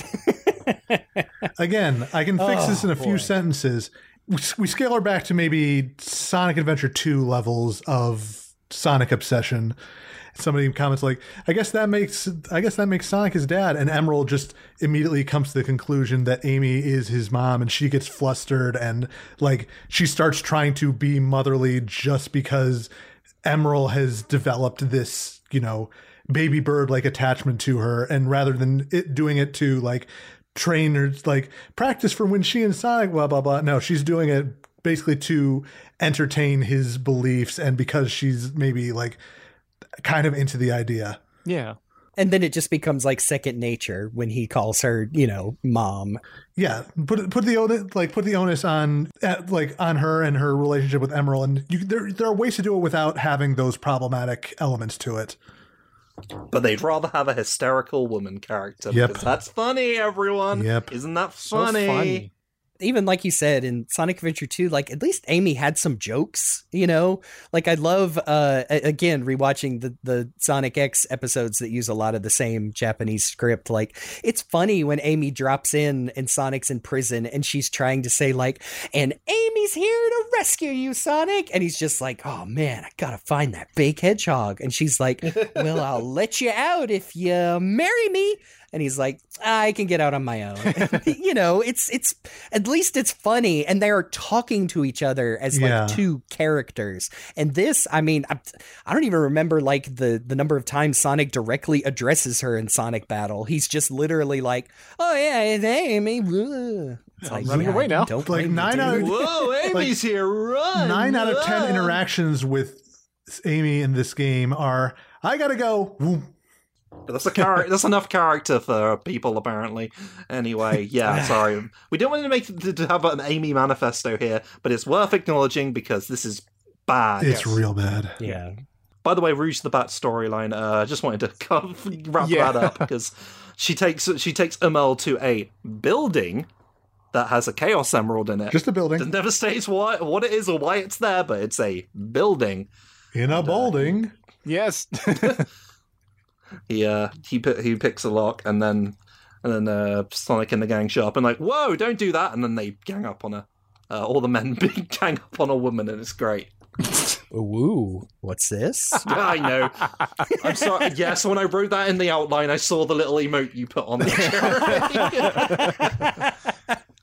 by the way, after you have to fight against all these people ganging up on you, it's. I just want to point out that at the end, because of like contextually, it makes sense for Rouge to say this because of what's going on with Amel's storyline with Amy. But she does say at the end of all leaving Amel with Sonic, good luck with everything, Daddy. In this day and age, that's a thing that would be interesting to hear from Rouge the Bat. See, she does have a couple of really good lines like Yes. that. Like, I think I again, rewatching Sonic X, like, she has a few lines like that in the show where it's like, oh, Rouge, you're just saying that to make someone blush.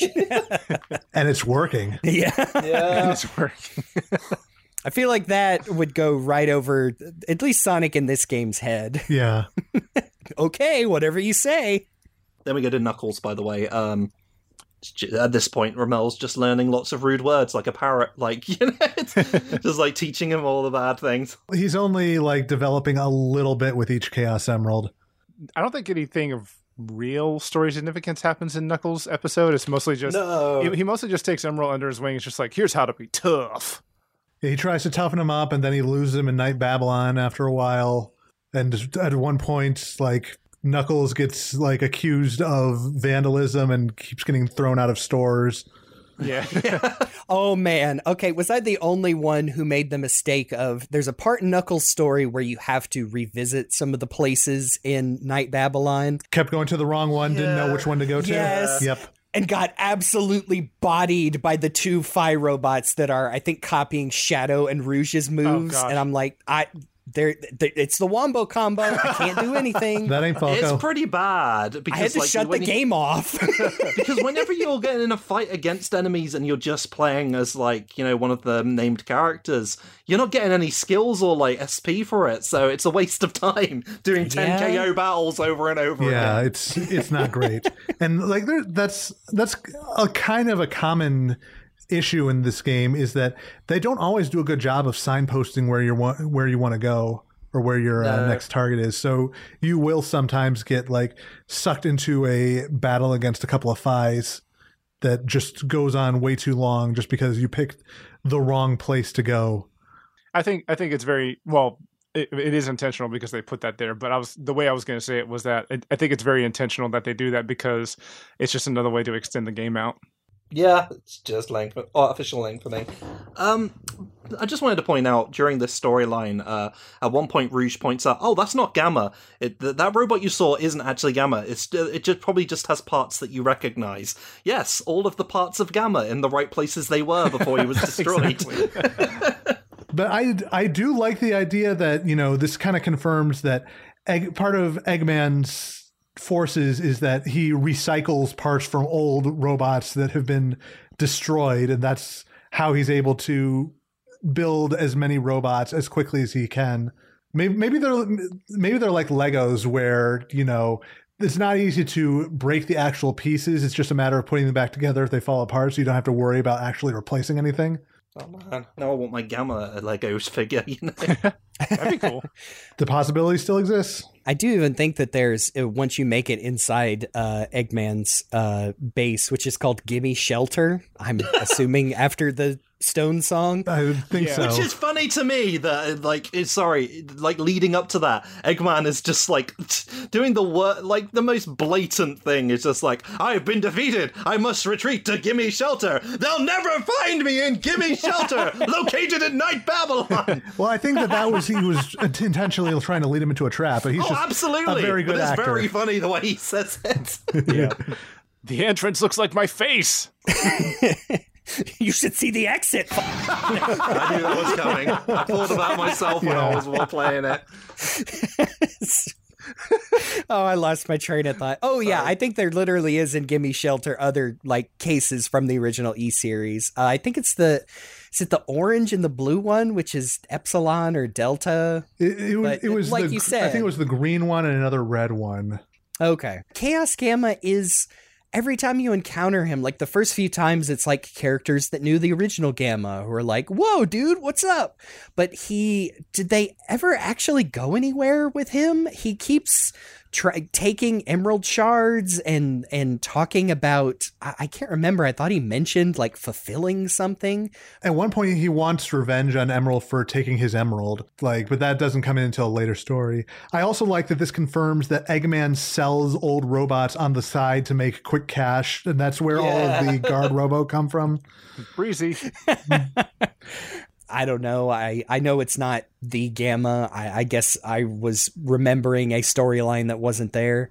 I think it's cool. I think it's it's not Gamma's original voice. I think it's John St. John doing the few lines that are there. It's just it's a different filter. I remember we in a call like that was not recorded, we figured out like exactly how to reproduce like Omega and Gamma's voices with different filtering. It's like, oh yeah, it's John St. John doing an Omega, but it's just a different filter, and it sounds great. That's really interesting, actually. Sorry, I was going to say, I believe Steve Brody, the original English Gamma, I believe he'd passed away by this point. Oh, I think that's right. Yeah. I've said the other thing about like Gamma here is it obviously isn't the same Gamma because it doesn't have the bird in him, but also he's got a bit of an attitude, I think. Like he's actually got a bit more sentience than the regular Gamma, at least like how he started off with. He starts getting pissed off at like Emerald and stuff. Yeah, by the time we get to Cream's story, he's real mad. Yeah, he's spiteful as fuck. It's pretty cool. But weird for Gamma though. Yeah. At one point, they get into Gimme Shelter and Knuckles falls into Eggman's spiky rodent trap. Okay, this is really what I meant when I said the portraits have limited animation, because this comes back later. This whatever this trap is, I'm assuming it's some kind of electricity, because by the end of it, Eggman falls into it, and it's just like 2 straight minutes of his portrait vibrating and him going, "Wah, ow, wow, can't be." It was pretty funny. Yeah. Oh, I think that's mainly Cream's story portion where her and Emerald are hanging out. They get caught by Eggman. He's trying to use them to lure Sonic into a trap, and Emerald is very gung-ho, saying, "Oh, we gotta fight our way out of here. We gotta make it past that Gamma robot." And Cream is, like we said, she's a little baby. She doesn't want to have to fight. She doesn't want to make people cry. In those fights, she just stands there not doing anything. Yeah. And you have to basically protect her, which I think is a really fun way of kind of showing that through gameplay. Yeah, it's not that bad. It is, but like if you're the kind of person who's like doesn't have the best skills at that point, I'm assuming you're getting in your partner's over in the corner just like swaying back and forth and doing a little funny little cute dance. Like, oh, Cream, help me! No, I don't want to bring more heart into this world. Help! They're hurting me. They're ripping my arms off. It is kind of cute that, like, Cheese is the one that's finally like, "Come on, Cream, we gotta fuck shit up." Yeah. And that's when she learns, like, "Oh, okay, we can fight together, and it's okay, because I'm protecting my friends, and these are just..." And I will throw down Omo Chow bombs. Yes! I love the idea that Cream is a pacifist, but Cheese is like, takes no mercy. Yeah. No, Cheese is he's got a taste for blood. Yeah, Cheese is the gremlin on her shoulder. This is also one of the times where you do a lot of fighting against Emerald. And like we said before, if you have cheated your way into a super maxed out Emerald, boy, are those fights tough. Yeah, take 10 KOs off the ultimate weapon of destruction here. That bit with Cheese and Cream is like one of the only things that makes it in like 1-to-1 into the Sonic X episodes, where like they're the ones that figure out how to defeat the emerald crazed Emerald at the end of those episodes. Yeah. I also forgot when they fight and blow up Emerald. There's just a solid like minute and a half of Cream and Cheese like crying uncontrollably before the credits hit on that episode. Yep. Like, it's kind of a lot, but hey, that's like some One Piece levels of like sadness porn. Yeah. yeah. They got the big nasty tears and everything, and they're holding it together, and then Emerald fucking explodes, and they're showered with water, and there's a rainbow, and they just start crying, and everybody else is just watching like it had to end this way. Sonic even says that, like, we can help them fight, and Sonic's like, no, Cream and Cheese have to end this themselves. Cream and Cheese. And as Cream is wrapped with emotion, we slowly zoom in, and suddenly she does the rabbits. Man. Still one of my favorite gags we did. That's the closest one we got to abridging that, actually. Whoops. Yeah. Maybe someday. Oh, man. Now I'm sad. Yeah, that's basically Cream's story. They get abducted. Gamma gets real mad, and Emerald teaches her that pacifism is dumb for babies, and she should beat the shit out of people. And then they win, and they escape, and Eggman gets stuck in his own trap, and it's all very good. And we mostly glossed over Amy's story. We talked about the broad beats. That's another one where they get emeralds. But one of the things I do like is that Amy uses weighted training gear like she's a fucking Dragon Ball character. Like Rock Lee, that's what I'm thinking. Yeah. You literally have that scene with Cream where, I mean, she basically gives the reaction you would expect from a character. It's like, oh my goodness, you were wearing those the entire time? Like, I would change a lot of things about Amy's story. That is one thing I would not change in one bit. She has her Goku moment.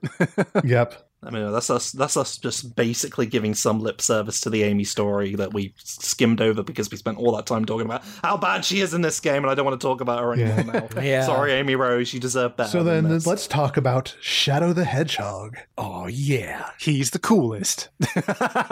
Oh, yeah. He really just needs to go to therapy at this point. Yeah. Yeah. I feel like 99% of what's wrong with Shadow in this game could be fixed if he would just go to therapy. I mean, that's also true for most games, but this one in particular. That is kind of the service of like Gerald's diary. Like Shadow himself doesn't get, it's like a very in-game thing, but it is kind of in like the epilogue of the story. Like Shadow is realizing like, oh, I guess I'm not as fucked up and bad as I thought I was. Yeah, a lot of Shadow's story is, him learning about the Gizoid and its link to, his own past, and kind of he's really going after Emerald because of his own sort of self-loathing and believing that weapons like he and Emerald don't deserve to exist, and going through this whole crisis of faith thing. And I think that that's an interesting, character arc for him to be dealing with in this game in particular. And I'm glad that they, for the most part, I think that they did a good job with it. I like that he says several times that he doesn't want what happened to him to happen to anyone else. And he believes that Emerald is like a catalyst for like a tragedy that befell Maria to happen again. Like even if he doesn't totally understand like just how powerful Emerald is right away, he recognizes that he's a weapon like he is, and how Shadow himself almost destroyed the world out of his tempered with memories and his false sense of revenge. Like also, I know we talked about it a little bit when we were in the Sonic Adventure 2 episode, but this is like maximum theater kid Shadow. Like he sees the stuff with Emerald going on, and I kid you not, his line is, "So begins our path to ruin." Like, come on, my dude. He's got some hard lines. Go post on your MySpace or something. Or even like there's several times in the beginning where Shadow is, and it's kind of vague because this is supposed to be after Heroes, but I guess you could gather maybe even in Heroes he wasn't fully like recovered from, surviving his death in Sonic Adventure 2. But he does have a few times where, he gets blasted by like a jobber robot and, like Rouge even says like, that was just a random robot. What's wrong? And Shadow's like, oh, it's nothing. I'll be fine. And then he passes out. Yeah. It's, I'm exaggerating the voice. Like this is the Shadow I like. Yeah. I love there's a line where Rouge is debating with him about, how dangerous Emerald is. And she's like, well, you've never used your power selfishly or recklessly. Citation needed. Yeah. Oh, man. I just want to take a moment. Sorry, you were saying, Jeremy? No, I was saying I don't think there's any implications with this line, but I do like how Rouge says once she gets Shadow back to her club and he's resting, she does say, he's not bad looking. Yeah, I feel like there is some weird, romantic tension between Shadow and Rouge in this game. I feel like there's a couple of lines like that. Oh, Rouge. Come on, he's old enough to be your dad.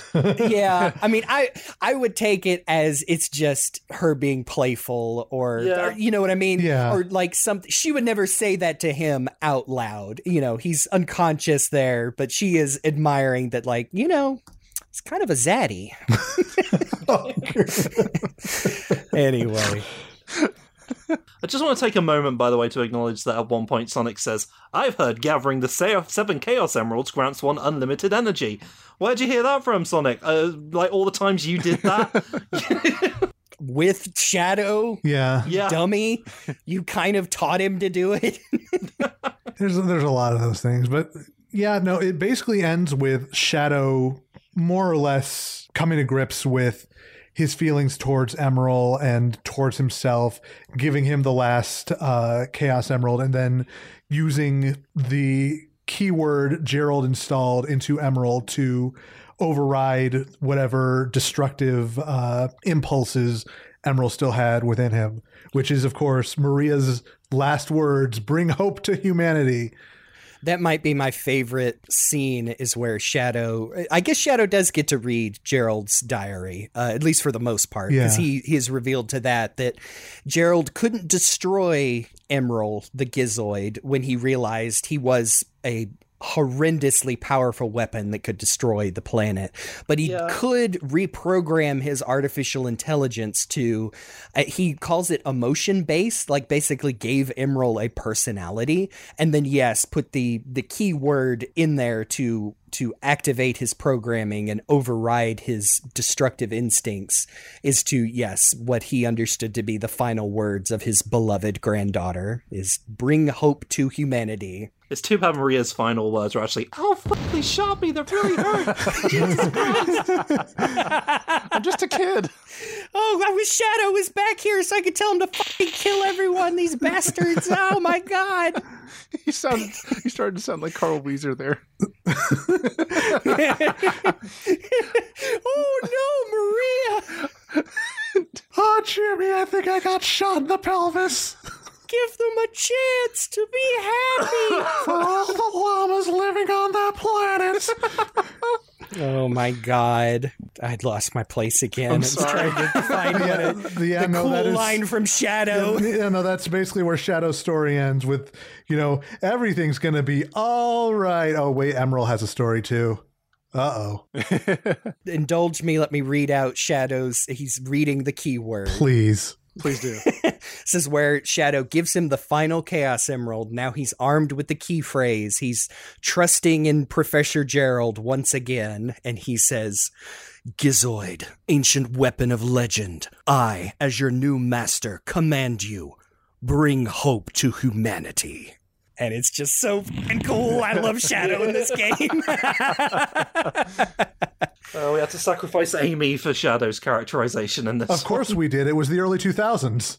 I know. He has one more, because Rouge even says, like, or he wants to fight Emerald one last time. And he says, oh, you sure about that? You don't have your Chaos Emerald. And he says, I no longer need it. I have Maria in my heart. It's so good. Yeah. I love it. Oh, now Emerald is here. The final story. I made a note that, like, going into Emerald's story, I mean, of course, the story is pretty much centered around him, but in a way, like, I got the same feeling I got, like, unlocking Supersonic's part of Sonic Adventure 1. Like, it's still an important part of the story, but also feels like a really good bonus part of the story. I mean, it's interesting that it's like the culmination of the whole journey. Yeah. Like it's cool how you are like playing as these main characters for the most part, but for a lot of them, like for the whole back half of Shadow's story, you are playing as Emerald. Like Shadow is just leading you around. Yeah. And then by the time you go around and fight everyone again as well, like as Emerald. So and then you fight Shadow, and then Sonic is like, "Can I join in too?" Like, "Oh, sure, come on." And then you beat them both up. And Emerald gives it's a cute little speech. He's like, "Oh, thank you, Shadow and Sonic. I'm so glad to have met you and learned my true program, the true meaning behind my program. And I'm going to have fun and nothing bad is ever going to happen again." And then Emerald's internal dialogue is overwhelming power, overwhelming power. Yeah. Yeah. The narrator. Something bad did happen. Ron Howard voice. It did. Yeah. Man. So the Death Egg is back. Yeah, it sure Out is. of nowhere. Briefly mentioned in a previous episode, it's there. It's a teeny little spot in the sky, but you can tell. You can go there. They don't really get into it. Eggman has basically created like his own space colony eclipse cannon, and you think, oh no, he's gonna power it up and shoot the Earth or something. We better go stop him. Well, but Emerald wants to be the one to fight him because, Eggman's the one that wanted him to be a weapon. there's only enough charge to send one of us up there. I'll do it. This happened. You do fight Eggman, which is pretty hilarious. Here's the thing. He's got you see the Death Egg, and he's like, they give you the opportunity to like have Emerald fight a bunch of characters to train up, get skill cards and everything. This is the best way to, like, if there are more skill cards you need, this is the best way to farm them, is to fight all of these enemies. And it's also like, it's where you can go to the Sonic team building and get your password cards, enter the passwords, and get the super overpowered, like basically ultra combos from Killer cards, Instinct. basically. Yeah. Like, And they are so ridiculous. Like, anywhere enemies are around you, if they get sucked into that, they are dead. yeah, and here's the thing: since it starts out with a bunch of like rapid fire kicks and punches, those are not auto blocked because they're not the special attack part. So you can use that to cheat your way through shields. But the other thing that's interesting about this is the one time in the story we get to fight Chaos, the god of destruction. Yeah, he's here. He's here too. For some reason. Yeah, Knuckles is just like, as soon as a Death Egg showed up, the crater froze over and Chaos appeared. No idea why.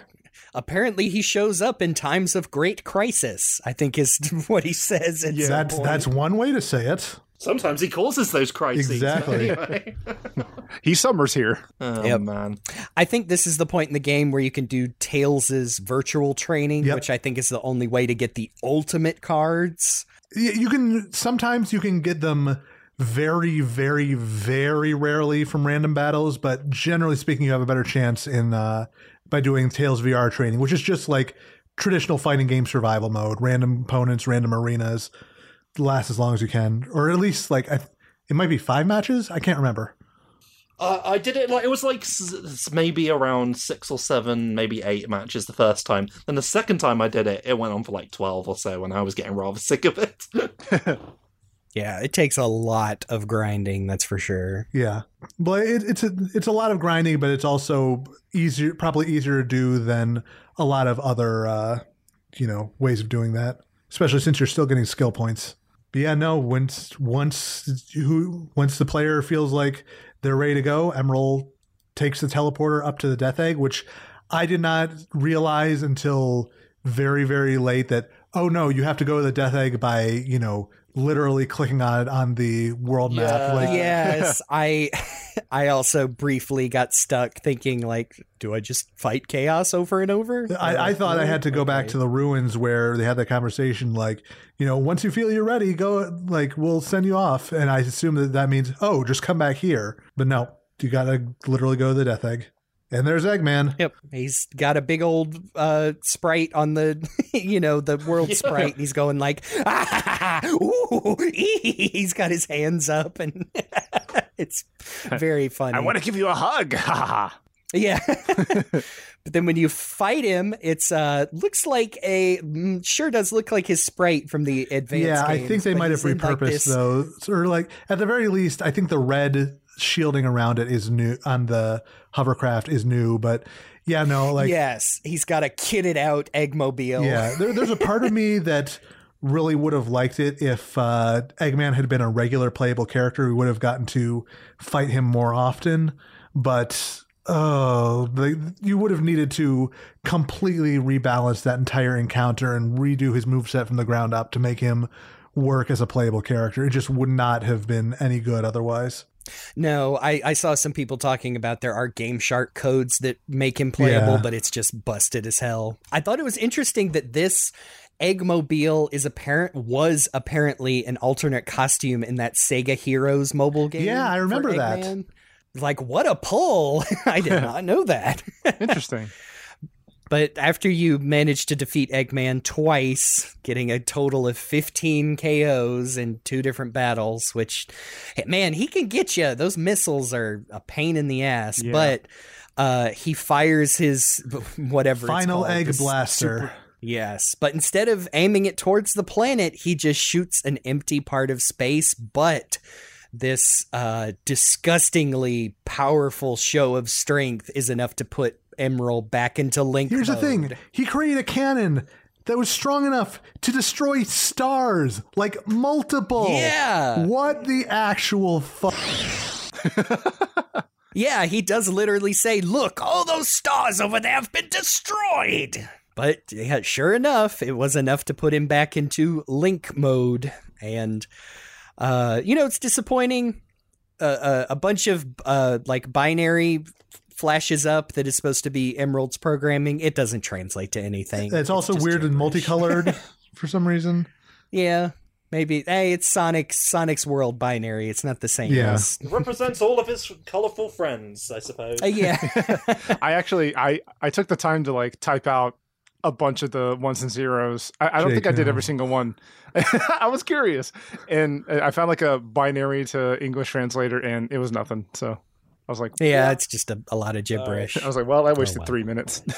maybe maybe the different colors. Maybe it's Gerald's programming desperately fighting against his original ancient programming, and it's dramatic. That's a word for it. Yeah. He can't hold all the power. It's tearing him apart inside. He's got to destroy the world. Yeah, this is where Sonic gets real. He starts using all these exclamation points. He's getting upset because his friend is in trouble. Yep. This is the Tails recharges his machine. Sonic is sorry. I cannot believe this happens. This is before Sonic jumps to the Death Egg, and the Master Emerald just floats to him out of nowhere, and he refers to it as a Master Emerald, right? And he's like, oh yeah, the Master Emerald. We can control the power of the Chaos Emeralds. This'll work for sure. And Knuckles has nothing to say about this. And as soon as he gets to Emerald, he shatters the Master Emerald to a trillion billion pieces. It was the early 2000s. Shattering the Master Emerald was in vogue at the time. Yeah. It was the hot thing to do. I think all Knuckles has to say is, oh, I can't believe this. Great job, Guardian.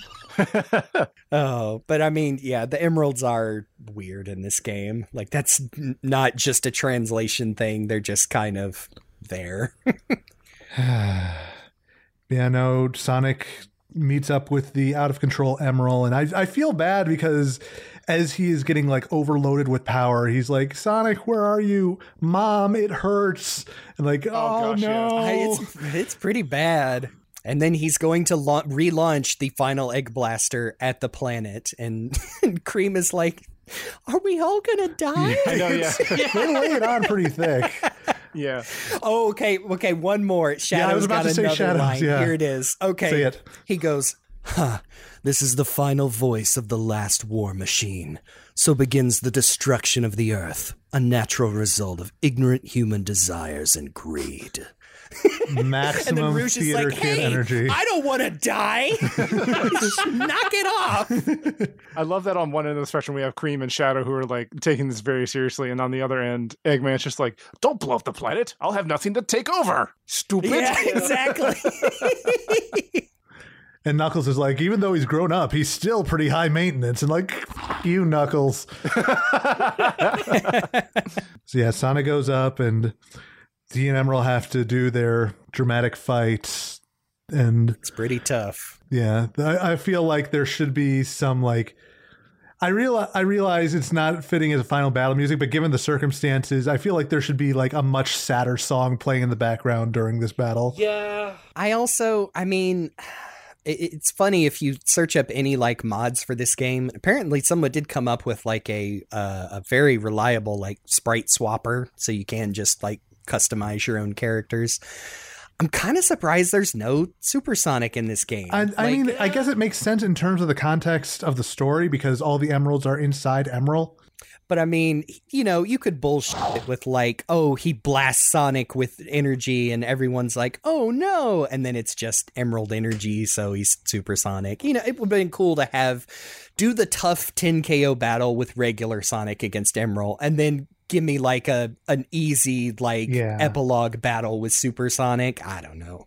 But then they'd have to like set up a whole like sprite move list for Supersonic as well for one battle. Maybe having Eggman as the one time only thing was the limit for how much they were. It just would have been cool. Yeah. As much as it it sounds like a real like Sonic Mark thing to say, like, oh, I would have liked to send Supersonic. It's not about Mark Hughes.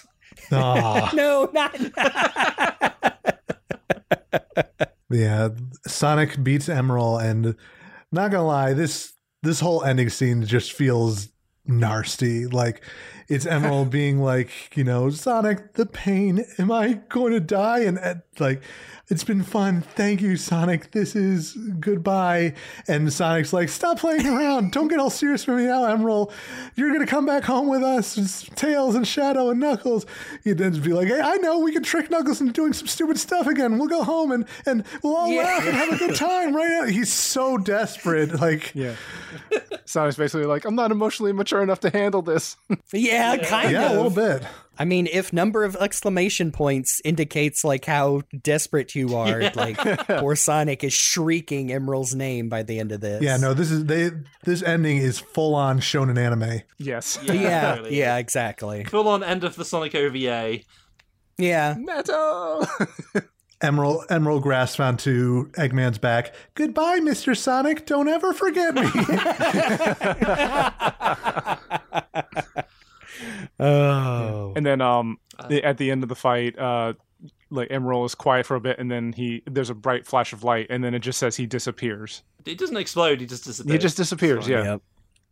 Leaving behind the shards of the Chaos Emeralds. Yep. That Sonic scoops up in his noodle arms and teleports back. Carries them all in a shopping bag. I know. Poor. I know. Yeah. He's got a little. Which makes it worse when he's got a little plastic baggie. He's sweeping them up with a dustpan and dumping them in.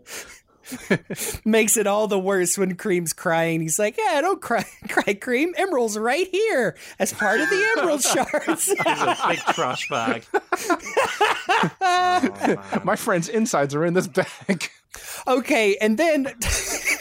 Well, apparently he disappeared because of an override by Gerald, who added in, like, if it goes out of control, it'll terminate itself. Yeah, of course. Is that why Shadow's so depressed? Yeah. Yeah, you've got to say this, for us, Jeremy.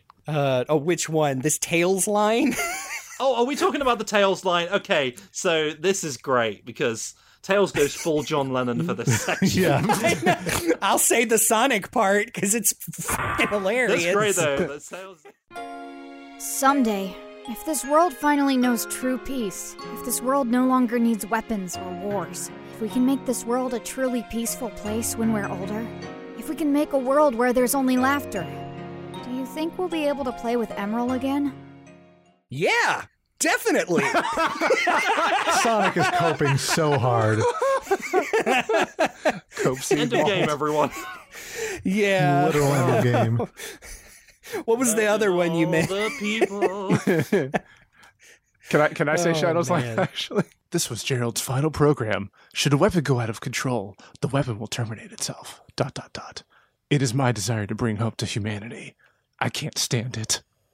And then Now, what can't he stand? Just like coming to terms with Emerald's death, like realizing he was more than a weapon, or is he just knowing that if he goes out of control, he will kill himself? Yeah. I think the way I interpret it was that, like, in Shadow's story, he kind of bequeathed that quest. That's a really highfalutin way of saying it to Emerald. He gave Emerald that task, and now that Emerald is quote unquote dead, like, I guess Shadow is like kind of taking it up. And I guess the way I interpret it is that, like, it's his own way of saying that, like, he's actually kind of sad that Emerald's gone, and like he's taking up the quest to like honor him. Yeah, maybe he even feels like partially responsible, like he found a kinship with Emerald as two weapons who realized that they weren't just meant for destruction, but Emerald's was always going to end in this tragedy because the professor was never able to remove his quote unquote true function. Yeah, I mean, maybe that's reading a little bit into, one line, but like I said, I really like Shadow in this game. I think you're right, Jake. Yeah, that's it. that is the end of Emerald with an asterisk, because as we all know, Eggman took Emerald's data and built Gemerald in literally the very next game, and obviously that is a character that has continued to stick around, at least in the comics. Not as much in the actual games, but that might change. We'll see. I really like Gemerald and his dynamic with the Cream family. Yeah. We would get some more Gizoid lore in a certain game that we're not going to go into because it's not canon anymore, so it doesn't count. Yeah, exactly. But that pretty much brings us to the end of the story. But there is some unlockable stuff. Every time you beat certain stories, you unlock a bunch of mini games for multiplayer, and one single player one, but mostly multiplayer. I might have played some of these once because I had a copy and my brother had a copy. I think we might have played these mini games maybe once, but I don't remember being particularly into them compared to the main game. Oh, if only all four of us had like Game Boy Advances and link cables to play. I'm telling you, Switch Online, Sega, you are throwing away money. Please. Come on. I think the only one I ever played, which is Knuckles Mine Hunt. Yeah, I played so much of Knuckles Emerald Hunt back in the day because I have an unhealthy obsession with Minesweeper, and sometimes just gotta do it. I have never understood. I've played Minesweeper. I've never understood how to play, and at this point in my life, I don't need to know. Like, it makes sense that, all the time I spent playing Minesweeper as a kid is part of the reason why I like Picross so much now. Yeah, that's right. A lot of overlap yeah, that makes there. sense. The Tails Fly and Get was inspiration for a cell phone game later. God, Sega Sonic Cafe? Yeah, it was one of the Sonic Cafe games for mobile phones. Yeah, the iMode 504 and 505. Man, I'm so glad. I don't know if this is one of them. I would assume. There's documentation of it. I'm glad people have found some of those old, like, Java phone games. Like, think it's hard. I think you can get, like, the Sonic Unleashed cell phone game version going if you really try. I'm glad those are not lost to time. Yeah, there is some attempt to do that. Like, I think it's not complete, but generally speaking, it sounds like those are in a pretty good place in terms of preservation. We already mentioned it before, like the Sonic battle did kind of sort of not really get adapted in Sonic X. I watched those before we started talking, and they're okay. It's just a fighting tournament, but not really. And, you know, They didn't do a very good fighting tournament. That's like a gimme for a fun thing in anime. Yeah. Like, I hate to say I haven't watched them again, but I remember the, like, Monster Island Godzilla parody that comes after Sonic Battle being more fun. Man, that sucked. The only good part is, like, Knuckles is in the final with Emerald, and it's very cool, and Emerald puts him in a Boston Crab at one point, and also Chris Thorndike beats his father with a figure 4 leg lock, which I thought was pretty funny. We are missing we did miss one very important thing about the mini games. In Sonic Clash, every once in a while. What's this? Big! What? I've never seen this! Oh, sweet. That's awesome. Look at that big sprite. So yeah, in Man. some form or another, all of the Sonic Adventure and Adventure 2 playable characters make it into Sonic Battle. Oh. That's adorable. Even if it is just him sitting on the edge while the others fight. Go big. And that sort of completes this as kind of like, you know, this little sample of the Sonic Adventure era. Yeah. Like, Sonic Heroes was kind of the farewell to that particular era of Sonic, but there's a lot of that energy in here, and it's not always good, but down to, like, having the voices of that cast in this, this does feel like a time capsule in a way. It does, yeah. Yeah. I do think replaying this game with that in mind helped a lot, because you know, the things that I ended up like really enjoying more was the overall story, and realizing like, oh, the gameplay is not very in depth, but it's not bad. And in fact, it kind of feels like we already said at the top, it feels like the perfect, like, I mean, would this been like $20, $30 when it came out? And like the perfect game to just keep in your Game Boy Advance and play over and over. And they just don't make them like that anymore. And, you know, the things I was most disappointed in was like Amy's story, and also just kind of how, you know, we all said like we're all adults now. We don't really have time for like the tedium of actually unlocking everything for Emerald. But I really enjoyed revisiting this. I was scared too, because it was the one that I didn't remember the most of. But it had the feelings of, I remember really liking this, kind of like Sonic Advance, and it pretty much held up to that. It's not perfect, but I mean, I kind of have like no qualms with saying like, yeah, check it out.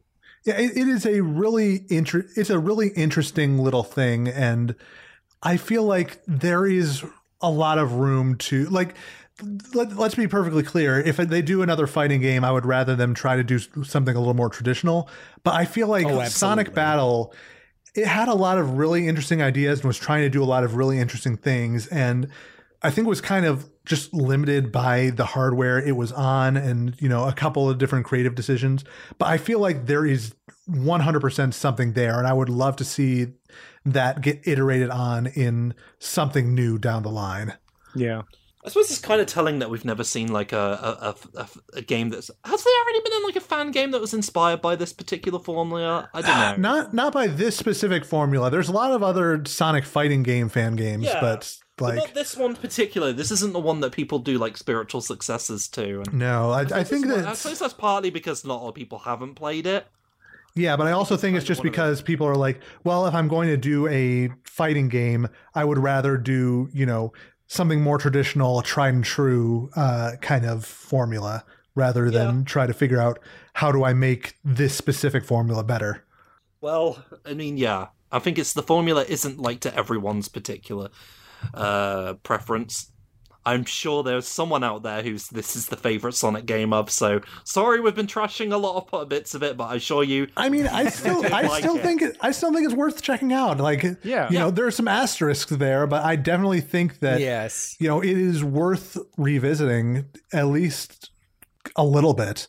Yeah. Like, I do like that, you know, Emerald fans will still add Emerald in as a playable character in some of these fan fighting games, but they will make him like, you know, like a Taskmaster or a Mokujin or some other kind of mimic character where where he's either, you know, a mirror match, or they take a bunch of his moves from other characters, like like a Seth from Street Fighter or something.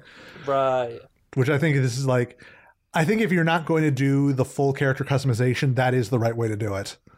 I would definitely, I enjoyed my time revisiting this, I do still think that there's a lot of potential for a proper modern Sonic fighting game. And I think it would be cool to see inspiration from it. Like, if you put in like Sonic's axe kick from Sonic Battle, that would be cool.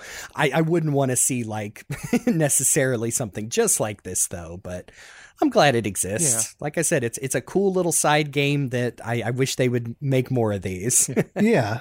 As I was playing through the game, part of me honestly, without irony, would like to see some kind of like professional level tournament of Sonic Battle just to see. I want to see. Is that even possible? Yeah, I know. Yeah, because I know it's not as deep as like a DBFS or a DBFZ or Mortal Kombat, but I feel like there's just enough here where like some sort of meta could like be figured out. And I would love to see how like pro fighting gamers would go against each other, which characters they would do, or if you're allowed to like customize Emerald. Like Emerald would be banned in tournament play. Oh, absolutely. Yeah. Do any of us want to talk about who our favorite character to play with was? I mean, it was less playing is like I said, I've felt like I've been fanboying this whole time. I do just really like Shadow in this game. I love his animations and moves and powers. Like, man, I'm now thinking, and we haven't revisited Shadow's game, so maybe I'll change my tune. I feel like when we got to his solo game, I wished he had cool powers and looked and acted as cool as he did in this game, and he doesn't. And, going to this one first, I'm like, oh man, this was the cooler Shadow. I mean, he clicks his fingers and does an energy blast. That's so freaking cool. Yeah, it's very cool. Man. Yeah. And the cool, he brings the two big powers, and that's his launcher, and oh man. So Shadow is my favorite character in this game. I do like playing as him as well. He's really hard to fight against in some matches, and so it does feel cool when you're like, oh, now I get to be Shadow, and he's pretty easy to wipe the floor with a lot of opponents. I mean, unsurprisingly, I really like Knuckles in this, but I also, because he's got that one move that can one hit KO people if you do hit it just at the right time. This little Tiger Drop ass deep impact move. That's cool. Yeah. I think my favorite is probably Tails, because I think like the character that I like playing as the most, honestly, is probably Sonic, but he's very basic. And I think as far as like the character that I enjoyed strategizing a little bit more with was Tails, because I was able to like, between the fact that like Tails is a little bit faster, he's not as strong, but like he's a little bit faster. He's got his bomb, which can kind of tail people and circle around them for a while. Like you can kind of set up a few situations where you can like keep somebody airborne with like your air attack, where you spin your tails over and over, or you can like chase them down with the bomb and then like get them stuck in a combat loop kind of thing. I like that a lot. Yeah, I like all of Tails' little gadgets too. It's really great visually. I think the one I liked playing the most was, maybe it's just because it was what I was used to, but I do feel like I felt most comfortable playing Sonic just in general. Mm-hmm. Like it was doing the quote unquote light speed dash thing where you throw the ring and then immediately home in on it. Like that's a super clever move. I like that a lot. Yeah. Yeah. I feel like Sonic is just like the all arounder that everybody can begin with and stick with. I do tend to gravitate a lot towards all-rounders in fighting games, so that that tracks. I did want to say, since this is a fighting game, there is the issue of balancing. I definitely don't think that this game is like completely balanced as far as like all the characters, but I actually also don't feel like it's particularly lopsided on one way or another. I think like depending on the situation in the battle, there are some characters who do better than others. Like with the fact that Rouge can stay airborne for so long, if you get lucky enough, you can keep somebody airborne and just keep doing her kick over and over and over. And then like I think Shadow's got a few like loops that can really just screw somebody over. But I feel like though the game isn't like I said earlier, it's not completely balanced, but I think that it's also not one of those games where everybody rushes to one character because that's the meta. No, because we've all given like different answers for which character we like to play as the most. So Yeah. that tells you it's all just personal preference, I think. Yeah, definitely. And I think that's super cool and interesting that we all have like different answers. Like I gave the most description for Tails, and then everybody else is like Shadow, Knuckles, Sonic. Basically the main four. But not Amy. Okay. It's actually alright to play as, but... Yes, I do actually like her moveset. Her little boxing gloves and her hammer are very cute. Yeah. Like, that on its own, I do actually like her moveset. That's cool. Oh, we didn't actually talk about her little room. Her room stage is full of her face. Yes. Yeah. Oh, yeah. And also Sonic. Yeah, of course, there's one of Sonic with a big love heart on it. But mostly it's different cute expressions of Amy on top of all of her furniture. I guess this is how she lives. At least there's that. Again, it's a little unclear whether it's like, okay, is this her personal gym? Is this where she lives? It's... I think it's where she lives because it's all, like dressers and drawers and everything. Yeah, that's true. So yeah. She's got like one of those really expensive New York penthouses that's super wide, and she can afford to have her face on all this stuff. I think if they ever, this is the last thing I'll say, if they ever did want to do something with Sonic Battle again, specifically this one, I think it'd be cool if they took the Nintendo approach where they don't just re-release it, but they like add something new to it, like either new rebalancing or a new mode or more story, something. Add a brand new Amy is good now. Yes, that too. yeah. Rewrite her story. But I believe that at the end of it all, I think that pretty much covers all of our thoughts and our feelings on Sonic Battle. We thank you guys so much for listening. You can find us all on different socials. You can find me on the socials as Rock the Jake, and you can find me on Twitch as Mr. Rock the Jake.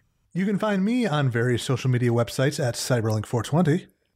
And you can find me around the internet as Game Buddy, sometimes with a 123, including on that new Blue Sky website. And you can still find me on Twitter at Great Job Jeremy. That's GR and the number 8. You find me all over the internet, including Blue Sky as well, at Falero. That's FAULERO. Yeah, we're all over there now. Love that jingle. Yeah. Woohoo! Special thanks, as always, to Amy Waters for the use of our theme song from the album Gotta Go Slow. You can check out more of her work on YouTube and Bandcamp, and you can also follow her on Instagram and Twitter. And Blue Sky, she's on there too. And another very special thanks to Kage Ichihashi for that line as Tails. Please remember to subscribe, review, share, comment. We released... If you don't mind me dating this episode a little bit, we recently just released the fanfic episode, and some of the comments that I've been seeing on there have been fantastic. The engagement's great, and genuinely, we love seeing people just comment on the videos, and we love seeing the metrics of everything because it makes us, in a very personal way, it makes us feel very good to know that people are listening and enjoying what we're talking about. For real. And that one turned out to be really something special. Oh, so man. I'm glad people liked it. I'm so proud of what everybody brought to that one. we had so much fun recording that, and like listening back to it, it's even funnier than I remember. So that's saying something. But since it's starting to get a little bit more chilly outside, next episode we're going to, well, I'll just come right out and say it. We're going to have a retrospective on how Metal Sonic stole Christmas. How Metal Sonic Stole Christmas? What's that? I don't know. You tell him. Jeremy, why don't you tell everyone? What's that, Jeremy? Okay. Oh man. Okay, so I'm gonna be emotionally vulnerable here. It's real hard for me to listen to my old stuff. Not only this, like, God, we digitized all our home movies, and it's weird to like even see like younger, like adult me. So Y'all are gonna have to hold my hand. You said you have already revisited this without me, and that it's fine. This was a radio drama that I produced. This was a story that some friends of mine put together on the old SonicAnime.net, and this was the first project that I like put out a casting call and like put a whole cast together, put the lines, did the sound design, and it's just a funny little story about literally how Metal Sonic stole Christmas and Sonic and his friends get it back. And 99% of the people in this would also go on to like be in Sonic F. Like it Sorry, I'm a little, like I said, I can tell, I feel the blood rushing to my ears. I'm blushing so bad. I'm remembering all of the good memories and like how many of my friends were in this, how people I still talk to and like would go on to be some of my best friends. And so I think if I keep that in mind, I will be able to revisit this, and I'm sure maybe we'll just put it on the feed as its own thing for y'all to listen to. We'll figure it out, I'm sure. Yep. But yeah, it's okay. Somebody else take over. This holiday season, we're going to embarrass Jeremy, but actually, I've re-listened to it myself. I think it's not half bad, especially for something that we worked on way back when. And really, way back when. Yeah, no, knowing that this is like, geez, probably close to 15 years old at this point, it's like... I think I might have recorded this. I think I might have had, which it's the microphone I'm on right now, but I might have been sitting at an old glass table that was in the house when we moved in it with a blanket over my head to record these on my old laptop. Oh, man. So I hope you're all willing to indulge us as we go back and look at this very personal little thing of ours that celebrates the holiday season in its own cheesy but heartfelt kind of way. I'm looking forward to it, legitimately. For sure. And if you enjoyed the Christian rock music in the fanfic episode, it's a little bit. It stands out. Hopefully, again, doesn't get us any copyright strikes. Yeah. And I want to say one more time, thank you all so much for listening. I have been Rock the Jake. I'm Cyberlink. I'm Game Buddy. And I'm Falero. And hey, none of this is good, Vector. That's why it's called war. Oh, that's good. The Sonic battle. Oh, boy. This has been The Hill is Always Greener, and we'll see you on the other side. I'm surprised we waited this long to use that one. It's such an instant cringy classic. You gotta make it count. It was just the right time.